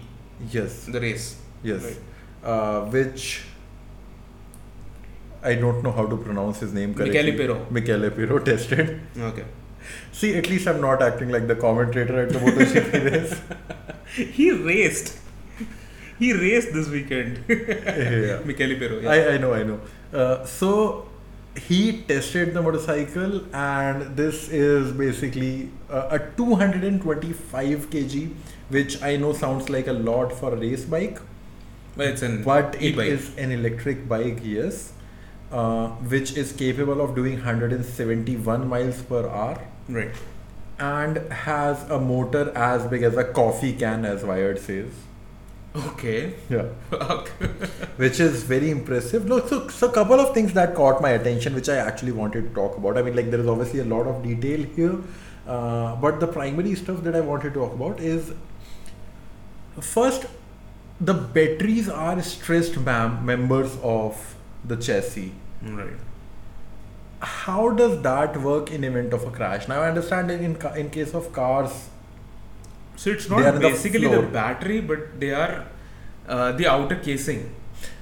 Yes, but still, like if it is that hard, that strong, then they you can be obviously cell damage. So, and like to deal with that risk, because if you remember before the first Moto E race, the whole grid of motorcycles burned down. Yeah. I remember that, right? Yeah. And like when one of the cells malfunctioned in one of the bikes. Right. So they've apparently added lights on it so that the marshals can respond properly. Okay. And the lights can be like green or red depending on whether it's perfect. The circuit is perfectly fine or whether there are any potential risks. Interesting. Yeah. So that's why I wanted to talk about it being as a stressed component. Yeah. So because like in case of car, still like even though the battery is in the floor, it's still guarded from all sides in a way. Right. In case of motorcycle, that's not the case. Yeah. So that was. I think the casing, they made it in a way that they can take that kind of a bashing. I mean, hopefully, but like they've added the lights. Okay. So clearly they do not expect that to happen always. And then they've added fallback lights as well. So the lights have 2 levels of fallback. Right. So that says something. Yeah. Apart from that, it's like fairly straightforward. Normal Moto E bike, right? Normal Moto E, but like it's. But since you're talking about an electric bike, I want to talk about something that caught my attention. It is the Ninja Kawasaki E1 Ninja and E1Z. So a pair of electric bikes which Kawasaki is going to introduce at this year's EICMA. Okay. Very unimpressive stats, specifications. Okay, I was about to ask whether they're like hitting at the superbike segment. But No, absolutely not. So range of some 70 odd kilometers, which is poor. But 100 plus you would expect, right? But even worse is like 11.8 bhp. What's the torque like? Torque is like 23. But also like since it's 11 bhp only, I don't think it's not going to very much. Yeah. Top speed of 100 kilometers per hour. So they're like making e-scooters, yeah. E-scooters, like literally we have e-scooters which are better. Yeah. Why give it? Like we have Ather that is better. Right, Exactly. Like fuck everything, we have Ola that is better. And we have a company like Ultraviolet in India, which is still a startup, I'll say. Well-backed startup. Yeah. But they have made a product which is pretty impressive.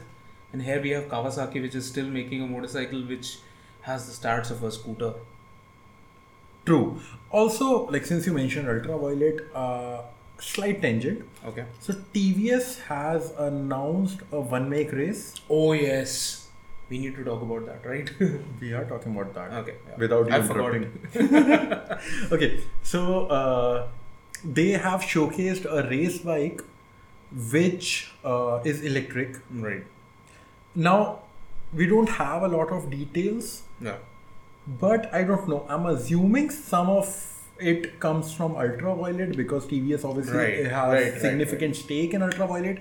And they haven't showcased any electric motorcycles yet. Only their like Ntorq. Ntorq, yeah. Electric scooter. Like their electric version of it, right? Yeah. Is it called something else? I think it is Ntorq. iTorq or whatever. Anyway, yeah. So the point is, but also I'm gonna go back to the nomenclature. So that's that. We don't have more details, or like we didn't bother reading too much details because it was on the MotoGP weekend. Right. But it is called Apache RTE. Right. So, like, you remember the first TVS Apache? Yeah. Then they launched the Apache RTR, which was like instead of 150, it was 158 cc's. Right. And RTR was rapid throttle response. Right. Now this one is electric. RTE. Right. Guess the full form. Rapid, I don't know, throttle electric? Yes. Yes, it is that. Okay. Which is weird as fuck, but anyway. I'm happy that like at least TVS is doing something like make electric motorcycle racing. Absolutely. Yes. Something in the right direction. Would be fun. I'm just like I just want TVS to roll out more of the products that they throw towards racing. That's like they have been investing in racing for so long, 3.5 decades. Yes, before we have been born. Right. Yeah. But somehow that doesn't translate into their product lineup, which is so odd. I mean, I'm sure the learnings come in, but like we want to see some products that are like how seriously long committed. TVS has been investing in Dakar. Yes, what have you seen? We don't have an off-road product. Like right now, the best off-road friendly motorcycle that you can buy is still the X-Pulse. Right. Which we have, and even in racing, like a proper sports bike from TVS came only after the BMW partnership. Right. But we also need to talk about the 310 RTR. Yeah. The Apache 310 RTR, right? It's called, I don't know the name. Whatever it is called, the naked but one. At least, they have done, like, it's not exactly the same as the BMW 310, which is a good thing. Yeah. They have made it, they've squarely aimed it at the Duke 390. Yes. And which is another tangent we're going to take now. Sure, go on. No, I'm just saying, like, there is a Duke 390. We have not spoken about that on the podcast. The new 390, right? And we were able to see it at the MotoGP. At the MotoGP, yes. It was on display. Looks beautiful. Well, like, beautiful, okay. Beautiful is wrong. It looks impressive. It looks impressive. Impressive. Beautiful is not a word that we you can still see some cost cutting and things like that. But very visible. It is very aggressive. Okay, so two points I would like to highlight here. Go on. One is, this is the first time they have made major tweaks to the engine. Yes. And I think the stroke has gone up a bit. I think so. To make the engine capacity go up from 373cc to 399 or 398cc. Right. I think increased stroke is good, increased bore would have been bad because the bore is already very high for a single cylinder engine. Right. And like, because when the bore goes up, the weight of the piston goes up. Exactly. And that's not like good beyond a point. Right. And it is already fairly high. I think the bore is about 75 mm. I don't remember, but yes. More than 80 mm. It's 85, 87 mm, I think. Yeah. Which is a lot. So the reciprocating mass goes up, which is not good, makes the engine course at low RPMs. Right. In this case, the stroke has gone up. So this is the first time the engine capacity has gone up. And the second part is, like, it has been a decade since the Duke 390 came out. Exactly 1 decade. A little more than 1 decade. Yes. I think it was July 2013. Right. And it, like all these years, even if you ignore this current new launch, Right. it has continued to be the benchmark for this segment. Everyone who comes out has, like, is by default measured against Duke 390 and still falls short in some way or the other. Right. The BMW 310 GS, the Apache 310 RR, like the new entrants, the Triumph Speed Street, whatever it is, 400. Yeah. Like everything is measured against the Duke 390. Which is a decade-old product. Like now they've updated the engine as well, and they've added a whole bunch of electronics, and now they're back to a underbelly exhaust. Yes. Plus some major changes: adjustable suspension on the front. That is major. Adjustable suspension on the rear. That's major. And that is offset. The rear suspension is offset, which allows for you to adjust it easily. It is easier, right? Yeah, more accessible. Yeah, because otherwise we would remember that we have to make a change. We'll just like it is cumbersome. Yeah, like this one is like we would not do that. We would just whenever we would visit the workshop, we'd just ask them to fix it. Expulse. The best example is Expulse, right? Yeah. You can adjust the front fork, but rear monoshock it is. Front I do every single time I'm going on the track. Like I know I have, like by now I've figured out the settings I am comfortable with. Right. And I change them the moment I'm back on the road. Right. Like away from track, and the moment I'm back on the track, I increase the compression damping and rebound damping. I think in the Duke 390 its rebound damping is rebound for the rear monoshock, right. It's mostly the case. I think rear it's mostly the the rebound damping, right, and obviously but I want to ride it. I want to see like how it has changed. Yeah, the character looks like them. Good. Like looks loud as a KTM should, as a KTM should or KTM has. Right.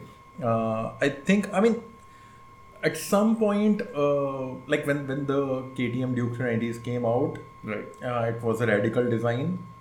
Still is, honestly, it still is a very loud design. Like the ones we have, it still is a very loud design. But like current one feels honestly overdone to some degrees, but also feels like properly KTM. Yeah. It feels like KTM. Like quintessential KTM. With that performance, it doesn't matter how it looks like, but it still looks good. They also added launch control. I want to check it out. I want to check it out. Like that's what I'm saying. Honestly, I feel shit scared trying out launch controls on motorcycles. First time I tried it was on a Diavel. I was so scared. Same. You tried it on Diavel, right? I was scared.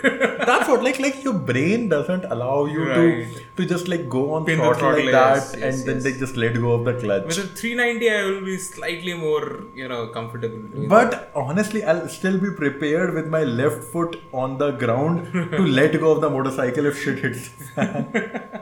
With the kind of electronics we have had in KTM, yes. That plus like in general, like.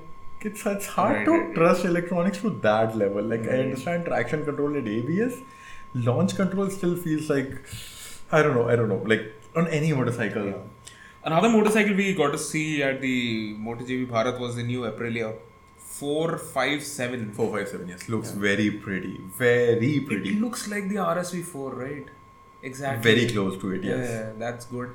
I think if they price it right, I am buying it. What, according to you, is the right price?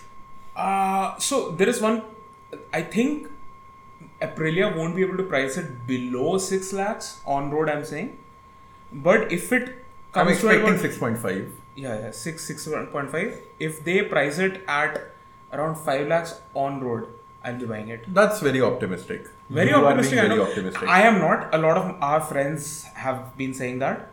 Have these friends that you talk of ever been right about anything?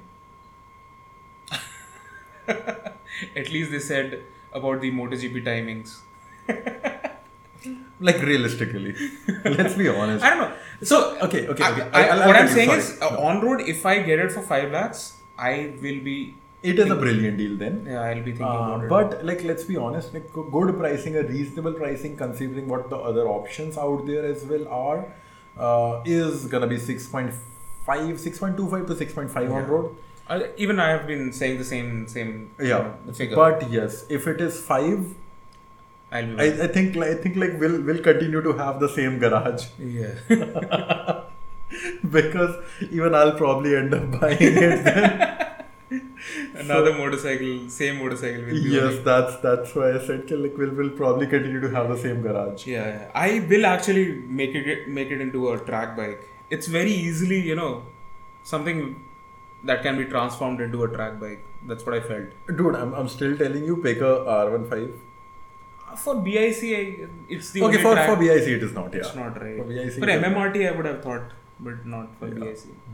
But I mean, like I still hold that it is one of the best motorcycles I've ever owned. There's no doubt about it, right? Yeah. V2 is the best, I guess. It is the V3. I'm not too sure. V3 and so V3 they increased the bore by a couple of. Yeah, it feels rough. It doesn't feel like R15 anymore. Exactly. Like so, even though it is more usable. I'm sure. And that's the difference I feel like when I move to KTM, like it allows you some mistakes. Right. With RM5 V2, when I had it, you would... Like it would force you into a spot where you have to be perfect with every gear shift. Yes. You would have to rev match with every gear shift. Like there is no way you can upshift early and get away with it. There is no way you can cock up a downshift and like feel right. Right. Like, and the braking. Like the braking, it didn't have ABS, it didn't have braided lines, it didn't have upside down forks, but like the braking used to feel like I can feel what the whole motorcycle is doing with my 2 fingers. Right. And I've never felt that on any other motorcycle to that level. Right. It was such a brilliant motorcycle. By the way, the Aprilia is gonna come shorted with the TVS Eurogroup tires. So, I've been hearing good things about it. A lot of people have been raving about it. People are saying that it's those who have been taking it on the racetrack. People are saying it's better than the Alpha H1s that we are running, Apollos that we are running, and they are already very good tires. Right. Very good tires. Well, I mean, not the Metzeler W rated good. Obviously not, but it is very good. For the price, it is amazing. But right? very close to that. Yeah. Very close to that. It's a good indication, no? Like if TVS Eurogroup, it's good and a manufacturer is picking it up. I mean, that's brilliant. So, quality has never been an issue with any of the Indian tire manufacturers. Pricing has been, right? No, I'm saying quality. Yeah. Like quality, again, quality is not performance. Like people generally mix up the two. Yeah, that's what I'm saying. Pricing has, we are a very price conscious market, right? Yeah. You don't want to pay a premium for performance, but something like this, like finally we are opening up. No, but like none of the Indian brands were making performance-focused brands, and the pricings were nobody fair. Wanted it. Nobody wanted it, but what I'm saying is that the pricing for whatever products they were selling were fair. Right. Apollo with its Redstein, what is it? So Apollo has acquired that company Redstein, yes, and they're making for the premium motorcycles now. Right. In fact, like for my car, obviously that's very far off. But someday, if you upgrade, you'll go for Redstein. Yeah, but like once I wear out these set of tires, at least like I'm past the half. It's an Austrian brand? Yeah, I think, yes. Okay. I think I could be wrong about it though. Mm-hmm. You could be wrong about it though. Not me. But yeah, Apollo owns that, and like people who have upgraded from the Goodyear that come stock on the Skoda Slavia. Right. And move to Redsteins. And they're reasonably priced, like 7... Pricing is what it makes the whole package very attractive, no? So that's what I'm saying. Yeah. Like Indian brands, Indian tire manufacturers have always had well-priced products and top shelf quality. They can make good tires. Like MRF has been making slicks for racing motorcycles, right? Yeah, but also, so that's what I'm saying. Performance is easy for them, but also quality. Like I've rarely had issues with MRF or with even Apollo. Seat or Apollo, Right. where like I've had to make warranty claims or anything. In fact, I've seen those issues with Michelin. Right. I've seen those issues with Bridgestone. Right. So that's the point I'm trying to make. Right. Like quality has never been an issue. The only thing is, But with a Aprilia has got to conscious be choice. the first like manufacturer bringing in these tires as OEM, which is Really? No one doing it so far? Not yet. Okay, It's the first this is good. It's I did something not good. know this, and this is impressive and commendable, I would say. Right. But overall, yes, this is one motorcycle we are watching, and R7 as well. Not really, I am actually. So I'm not going to buy it, obviously. but that ends the conversation. No, but it is something. So it's only going to make the market more exciting. Right? I agree. I'm just saying, like as a personal potential purchase. Not Yeah. really. Right. Because like realistically, even if it launches, it's gonna be like 14, 15. No. R7 is going to be priced around 10, 11. It can't be priced more than that because then they're not going to be more biased for it. It's a twin, parallel twin. Parallel 20 years. Yeah. You can't compare it with the R6. Oh right, of course, right. Yeah, sorry. So my bad. I think I overestimated, but yeah. 10 lakh would be a fair price for it. And it's a good bike for that kind of price. Okay. Valid point. Anyway, what next? Okay, what next? We have spoken a lot about alternate fuels on this podcast. Yes, we Obviously. have. Lot. Hydrogen, everything. Yeah. So there is this Chinese automaker called GAC. Okay. They are working on a ammonia combustion engine. Ammonia combustion. I've Yes. never heard. Me neither. Ammonia combustion. Me neither. Okay. Until 15 days ago, me neither. Okay, go on.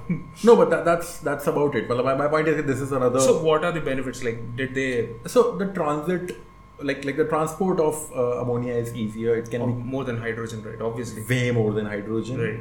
And like it can be easily transmitted. Plus, it is actually like the processes are already set for Quite true. storage or for distribution. Quite true. So it's easier to build on top of that. Okay. Plus, there are hopes again. Like these are early days. Obviously, these are very early days. But there are hopes that the existing engines can, like with minor tweaks, be converted to run on that. Pretty similar to hydrogen, but without the drawback. Pretty similar to hydrogen combustion ones. Combustion, yes. yeah. I'm not saying fuel cell. Right. But yeah, okay. So that's that. Okay. That's nice. Yeah, that's nice. And It's a good development, right? good development. Like, We and cannot just only rely on electric, right? Which we are doing right now. And We have again- to search for alternatives as well. also more people out there doing research in the Right, world right. will lead to a better world. Right, as simple right, as right. that. Even It's a good news. even if they don't lead to a ammonia combustion engine, I'm pretty sure there will be a lot of breakthroughs that Right. come because Right, of right. the investment a company is doing on the research. Quite as true. simple as that. Like we need to, in general, Keep support searching, right? Obviously. and support more research work. Exactly. Support more research work in these directions to sort of offset climate change, which is leading to September's being this horrible This hot and humid. that Jorge Martin is passing out. Anyway, what else? Okay. I'm not sure if we spoke about this on the last episode, but you Which is? remember the very first fatal crash of Uber? I think we talked about it, no? Did we? Yeah, it happened 2 years back. 1.5, No, 2 years we've back. not spoken about that on the podcast, certainly, because that happened 2016. The accident happened in 2016, Yes. okay. Yes, when they were using Volvos, and it was an XC90. But I think we have talked about the accident. We've talked about the accident. Anyway, yeah. So there was a verdict on it finally. So let's talk about what the accident was if we have not talked about it. There was a cyclist crossing the road, the car didn't stop. Right.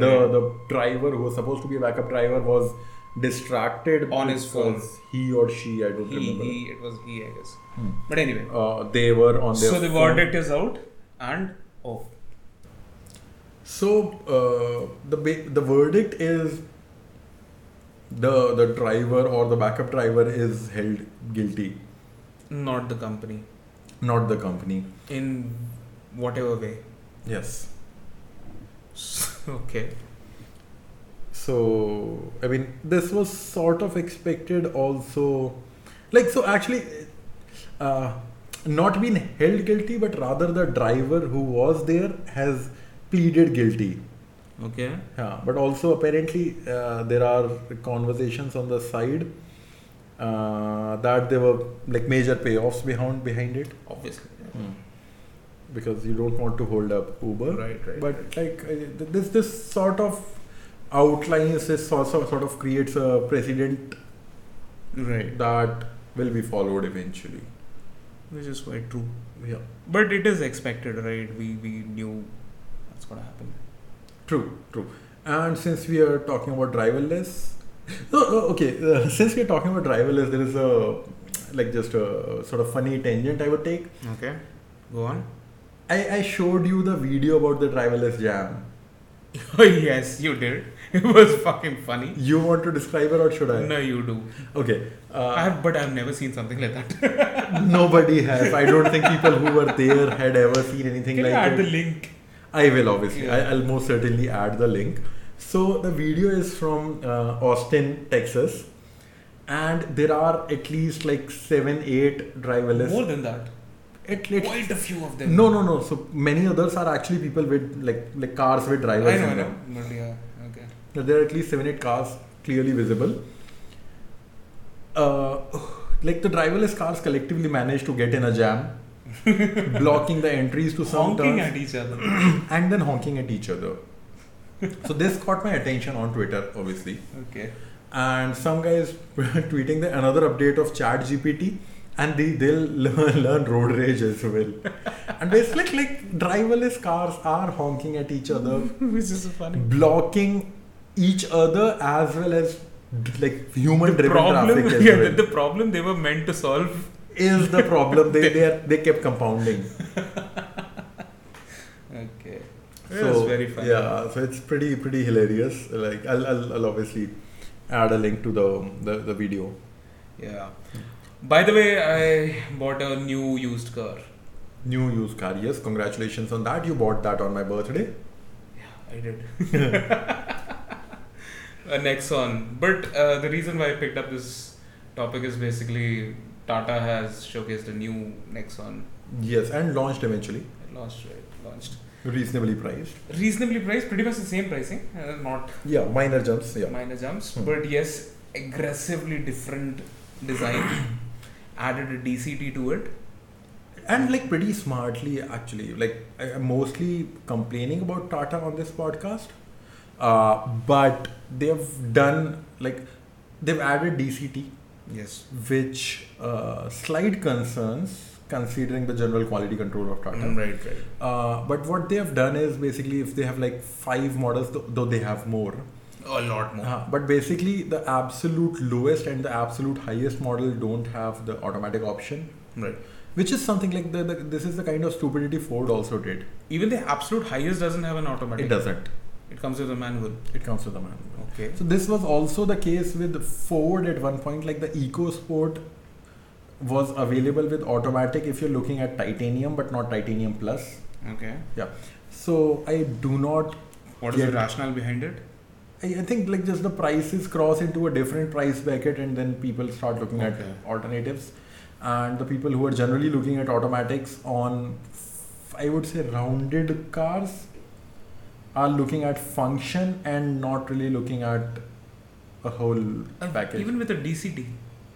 DCT is bought by more enthusiasts, no? Yeah, but it's a Nexon. It's like by default not bought by enthusiasts.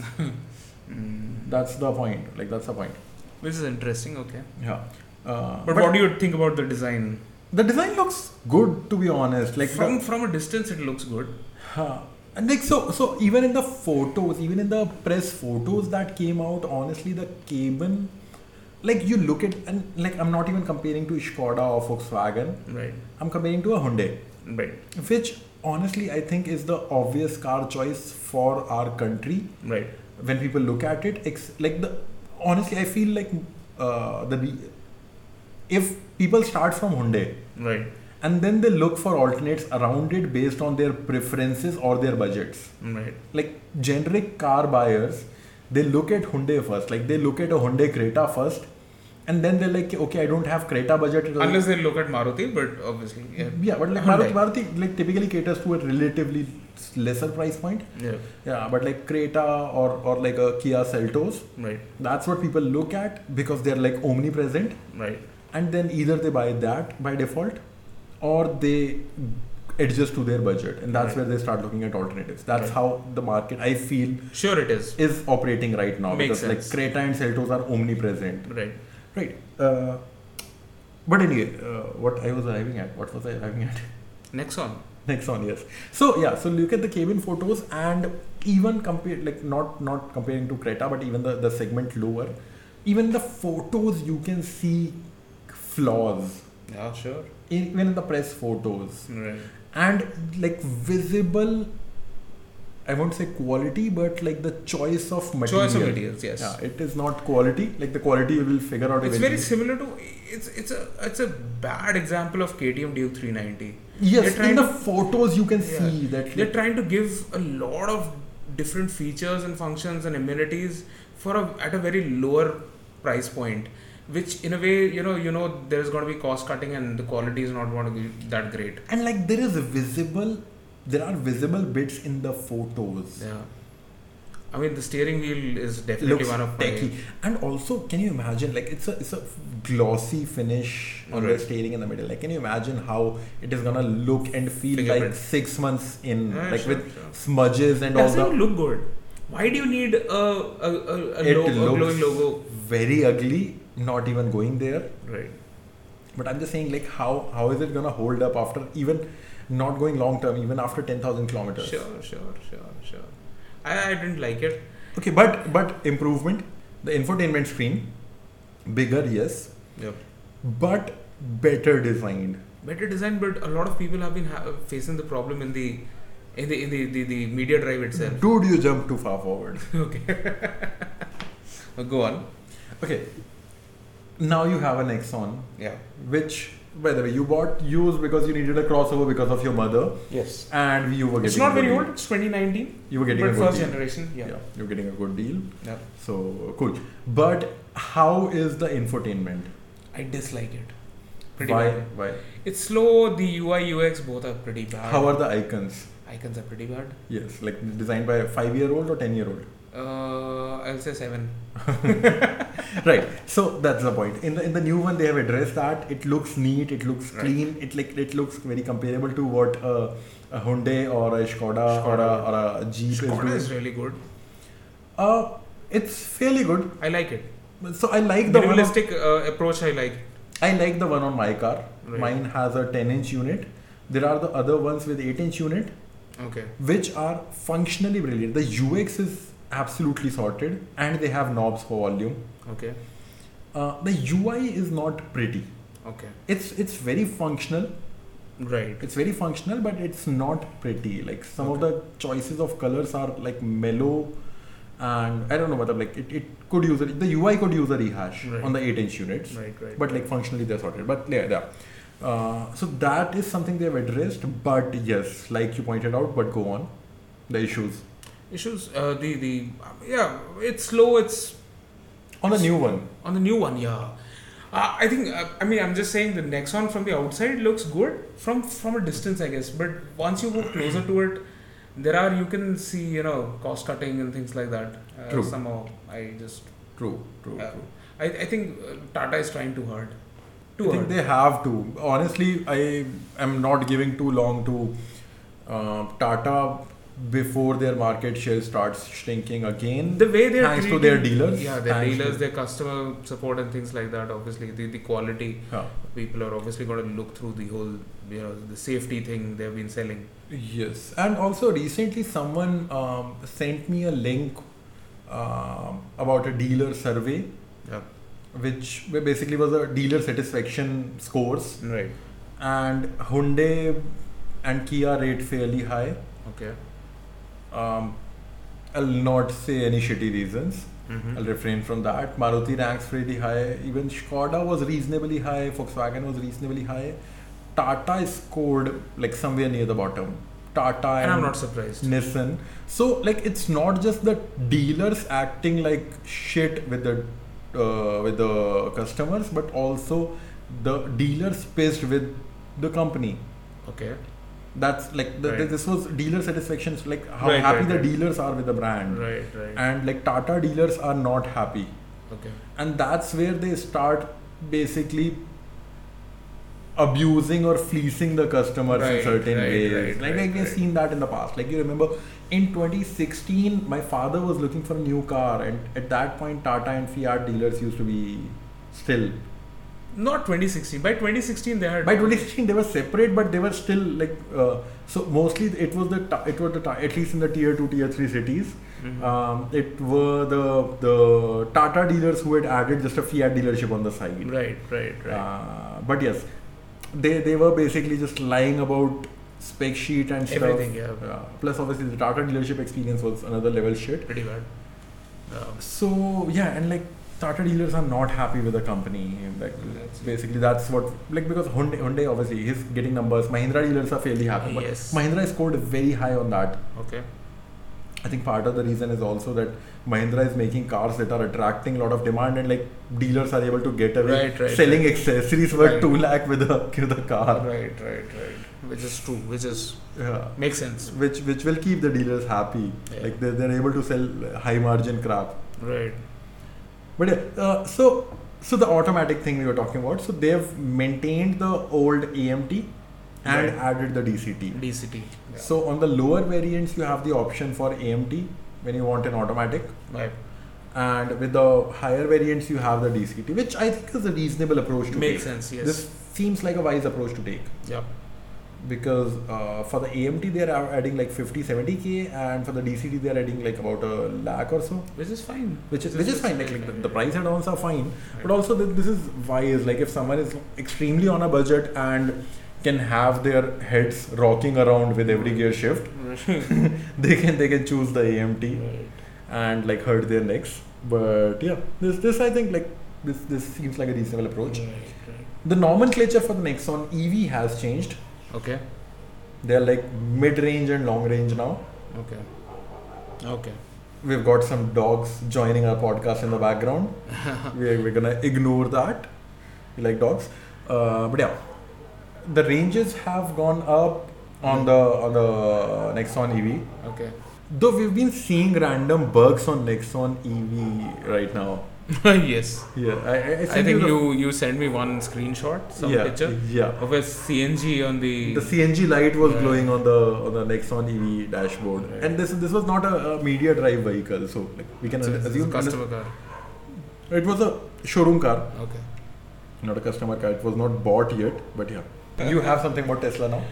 Cybertruck. Okay, go on. So I think Tesla is basically almost close to start delivering Cybertruck.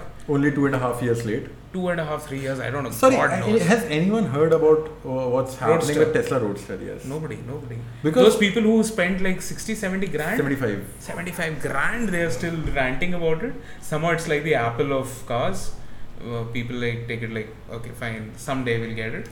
But otherwise, no, but like Apple doesn't fuck up on timelines, dude. Like you're abusing Apple now. Sorry. I'm not abusing Apple, but I mean, Apple makes a fool out of their customers in many cases. Yeah. But anyway, let's not talk about the Roadster. I'm talking about the Cybertruck. Okay. A lot of images have, shown up on the internet, and basically it shows it's a fucking useless car. Have you seen the pictures of the bed? I did. Yes. Oh my god. I did. People have been commenting. It's pretty much it's absolutely useless. Unusable. Like so the sides are slanting. The bed is small. Plus the bed is like not deep enough. It's not. Because it sits on the wheel well. Yet Tesla somehow finds a way to poke other companies. Did you see that a Tesla dressed up as a Tacoma? Yes, I did. Yeah. I did. You have a shitty product on your hand, but yet you have the balls to go poke at other brands. Like one of the most popular products, like Toyota Tacoma is like attracting such a nuisance. But anyway, you have something else. But also like what percentage of truck owners are actually using the bed? That's true. That's true. But anyway, this is a proper lifestyle product. But also, so like there's so many photos coming out. They show how like minor tweaks to the proportions can make a vehicle look entirely different. Okay. Like it looked better than this during the launch, right? Sure. Now, after the launch, Elon Musk went on the show of this guy, this comedian who like does a Joe Rogan. garage. Jay Leno. Okay. Went on Jay Leno's garage. Jay Leno went driving around the car, and Elon Musk said like it's gonna be more or less the same car, just slightly smaller and minor tweaks to proportions here and there. Right. We are seeing the minor tweaked version now. And it looks like shit. It does. Yeah, like if you put this under good like well planned spotlights, it will not look good. No, it doesn't. Yeah, because the proportions are poor. It looks horrible. It looks like a college project kind of job. Yeah, it does. But anything else on Tesla you have other than the Cybertruck? I do. Very interesting. You remember the Tesla joke? Sorry, yoke. Yes, the joke. Yes, Yeah. the yoke. So first, the model is like the highest performance version, Plaid, right? Plaid, yes. Yeah, it was available only with the yoke. It was launched with the yoke. Yes, and then they eventually added the option to have a normal steering wheel. Yes, they did, and we have talked about it. Yes. Now they were out of those steering wheels as well at some point. Yes. Then, like now, the customizer allows, like until a while ago, it allowed you to choose the yoke for $250 extra. So yoke was costlier. Yeah. So it flipped around from giving just the yoke to the yoke costing $250. An expensive optional extra. An expensive optional extra. $250, okay, still like someone spending 100k, $250 is fine. Yeah. Now the yoke is a $1,000 extra. A fourfold increase. Fourfold increase. Right. So thoughts on that? Okay. What are they trying to do? Are they trying to discourage customers? Exactly my thought. Because see, Tesla, and we know for a fact, like Musk and like obviously the whole shit show around Tesla, it would be borderline impossible for them to accept that it was a poor choice. Obviously, we know Musk, right? Right. He's not going to accept his fault. Exactly. And like, so it's not like, and like they have sort of, and also because it would sort of deflate their cult. Right. Their cult has spent way too long defending it. Right. So now they're trying to increase the price to a point where people are discouraged from, like obviously $1,000. Yes, it's like too much. Even on a $100,000 car, like you'll not pay $1,000 extra for a steering which is worse functionally, objectively worse. Right. And then I think gradually they're gonna just remove that option. Phase it out, yes. Yeah, and like use the excuse that people were not choosing it. People were choosing normal steering. Maybe makes sense. We were ahead of time. Yes, makes They'll sense. say shit like that and just do that. Typical Elon. Yeah, that's Typical Tesla. that's what. So there was, I think, a McKinsey report which said over 50% people would not buy a car that does not have Android Auto or Apple CarPlay. Interesting. What are your thoughts on that? Will you buy a car? Like if you're going out to buy a new car, will you buy a car? Actually not. I will be considering Android Auto and Apple CarPlay. Right. If you are renting a car for a week, still I'll consider if it has Android Auto and Apple CarPlay. Exactly. I'll be in that 50%. Yes. Squarely in that 50%. Exactly. And so this I spotted this and like I thought, how did we arrive here? Okay. How did we arrive here? Because like who's at fault for this, or like who's the one gaining from this? Because in India we have got like Maruti Suzuki and a couple of other brands. So Maruti Suzuki has done that with a lot of their models already. Okay. And a couple of other brands who are not offering any maps on their infotainment now. Like by default they expect that people will use Android Auto. Right. And that's about it. Like if you need their maps, infotainment system is just for music. That's it. it's just for music and like basic car controls. Right. Car makers are being a little lazy. In what sense? they're not investing too much money into the tech side of it. What do you think? So, I mean, in the recent years, we have seen major commitments that we're going to invest this much or that much in improving our in-car experience and all. But car makers yes, have been saying that, but they are also tying up with I like see, Amazon and things like that. no, but I entirely agree with your point. Yeah. They slacked off in the transition period, and like now, whatever the fuck they add, people don't give a shit anymore because people are like, I have my comfort zone, I have my places saved in Android or Same Apple. here. I Right. I believe with that thought. That's right. Like this is, I honestly am not comfortable just using my phone all the time and like using the data on my phone all the time. Yeah. I would happily use the maps on my car. Right. Except the problem is my car comes with Cijic. If anyone from Cijic is listening to this, you guys made the shittiest maps possible on the face of earth. Okay. Like, dude, it was never updated. The roads are missing on it. Okay. Like, in my Skoda car, I cannot find the Skoda dealership in Cijic maps. Okay. Because, like, see, the thing is, I want to use it because rest of the UX on my car is actually fairly good. Right. Like, except for the missing volume knob. But okay. And except for the missing AC control. Mm-hmm. Like, it is touch. But it's actually very good and I want to use that. And I also don't want Android Auto experience all the time. Like, but that's just me. Right. That's just me. People are like, the moment I have to use a map, I have to switch to Android Auto. You have to, yes. Yeah. So that's that. And most people are choosing that. Most people don't give a shit about certain features that like, if they're not visible to them directly. Right. It makes sense. Yes. But there is one outlier. Okay. Which is Tesla? yes. I guessed it right. Yeah. You want to build upon that?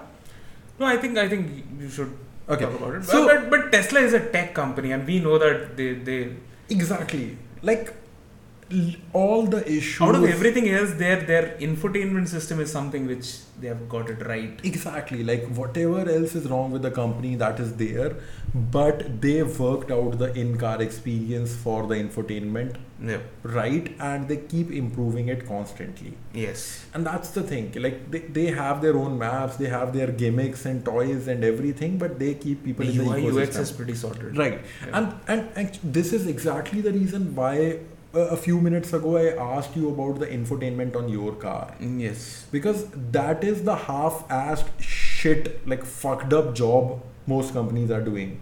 Right. Like with fucking tacky icons and confusing menus. Terrible UX, terrible UI. Terrible UX, yes. Yeah. Like I absolutely love the UX that I have on my car. Like Yeah. had they given a better Maps. map, I would not feel the need to use any Android Auto. or Yeah, anything at all. Makes sense. But the thing is, and like the thing is, obviously now I'm used to Android Auto. So you're saying maps is the sticky point where basically I mean, like maps is one part of it. a major part of it, no? Maps is a major part of it. I'm just saying, like in your car, the whole infotainment is shitty. It is. Yeah, so It is. like so at any point you would want to like, ठीक है मैं Android Auto use करता हूँ. You'd want to use Android Auto. Yes. You'll not want to use the rest of it. Yeah. In my case, it's the maps only. Right. So right. which is exactly why I keep it strictly on Bluetooth, because I also get Dolby audio if I connect via Bluetooth, and Right. like I don't get Dolby audio via Android Auto. But like I want to use the in-car thing.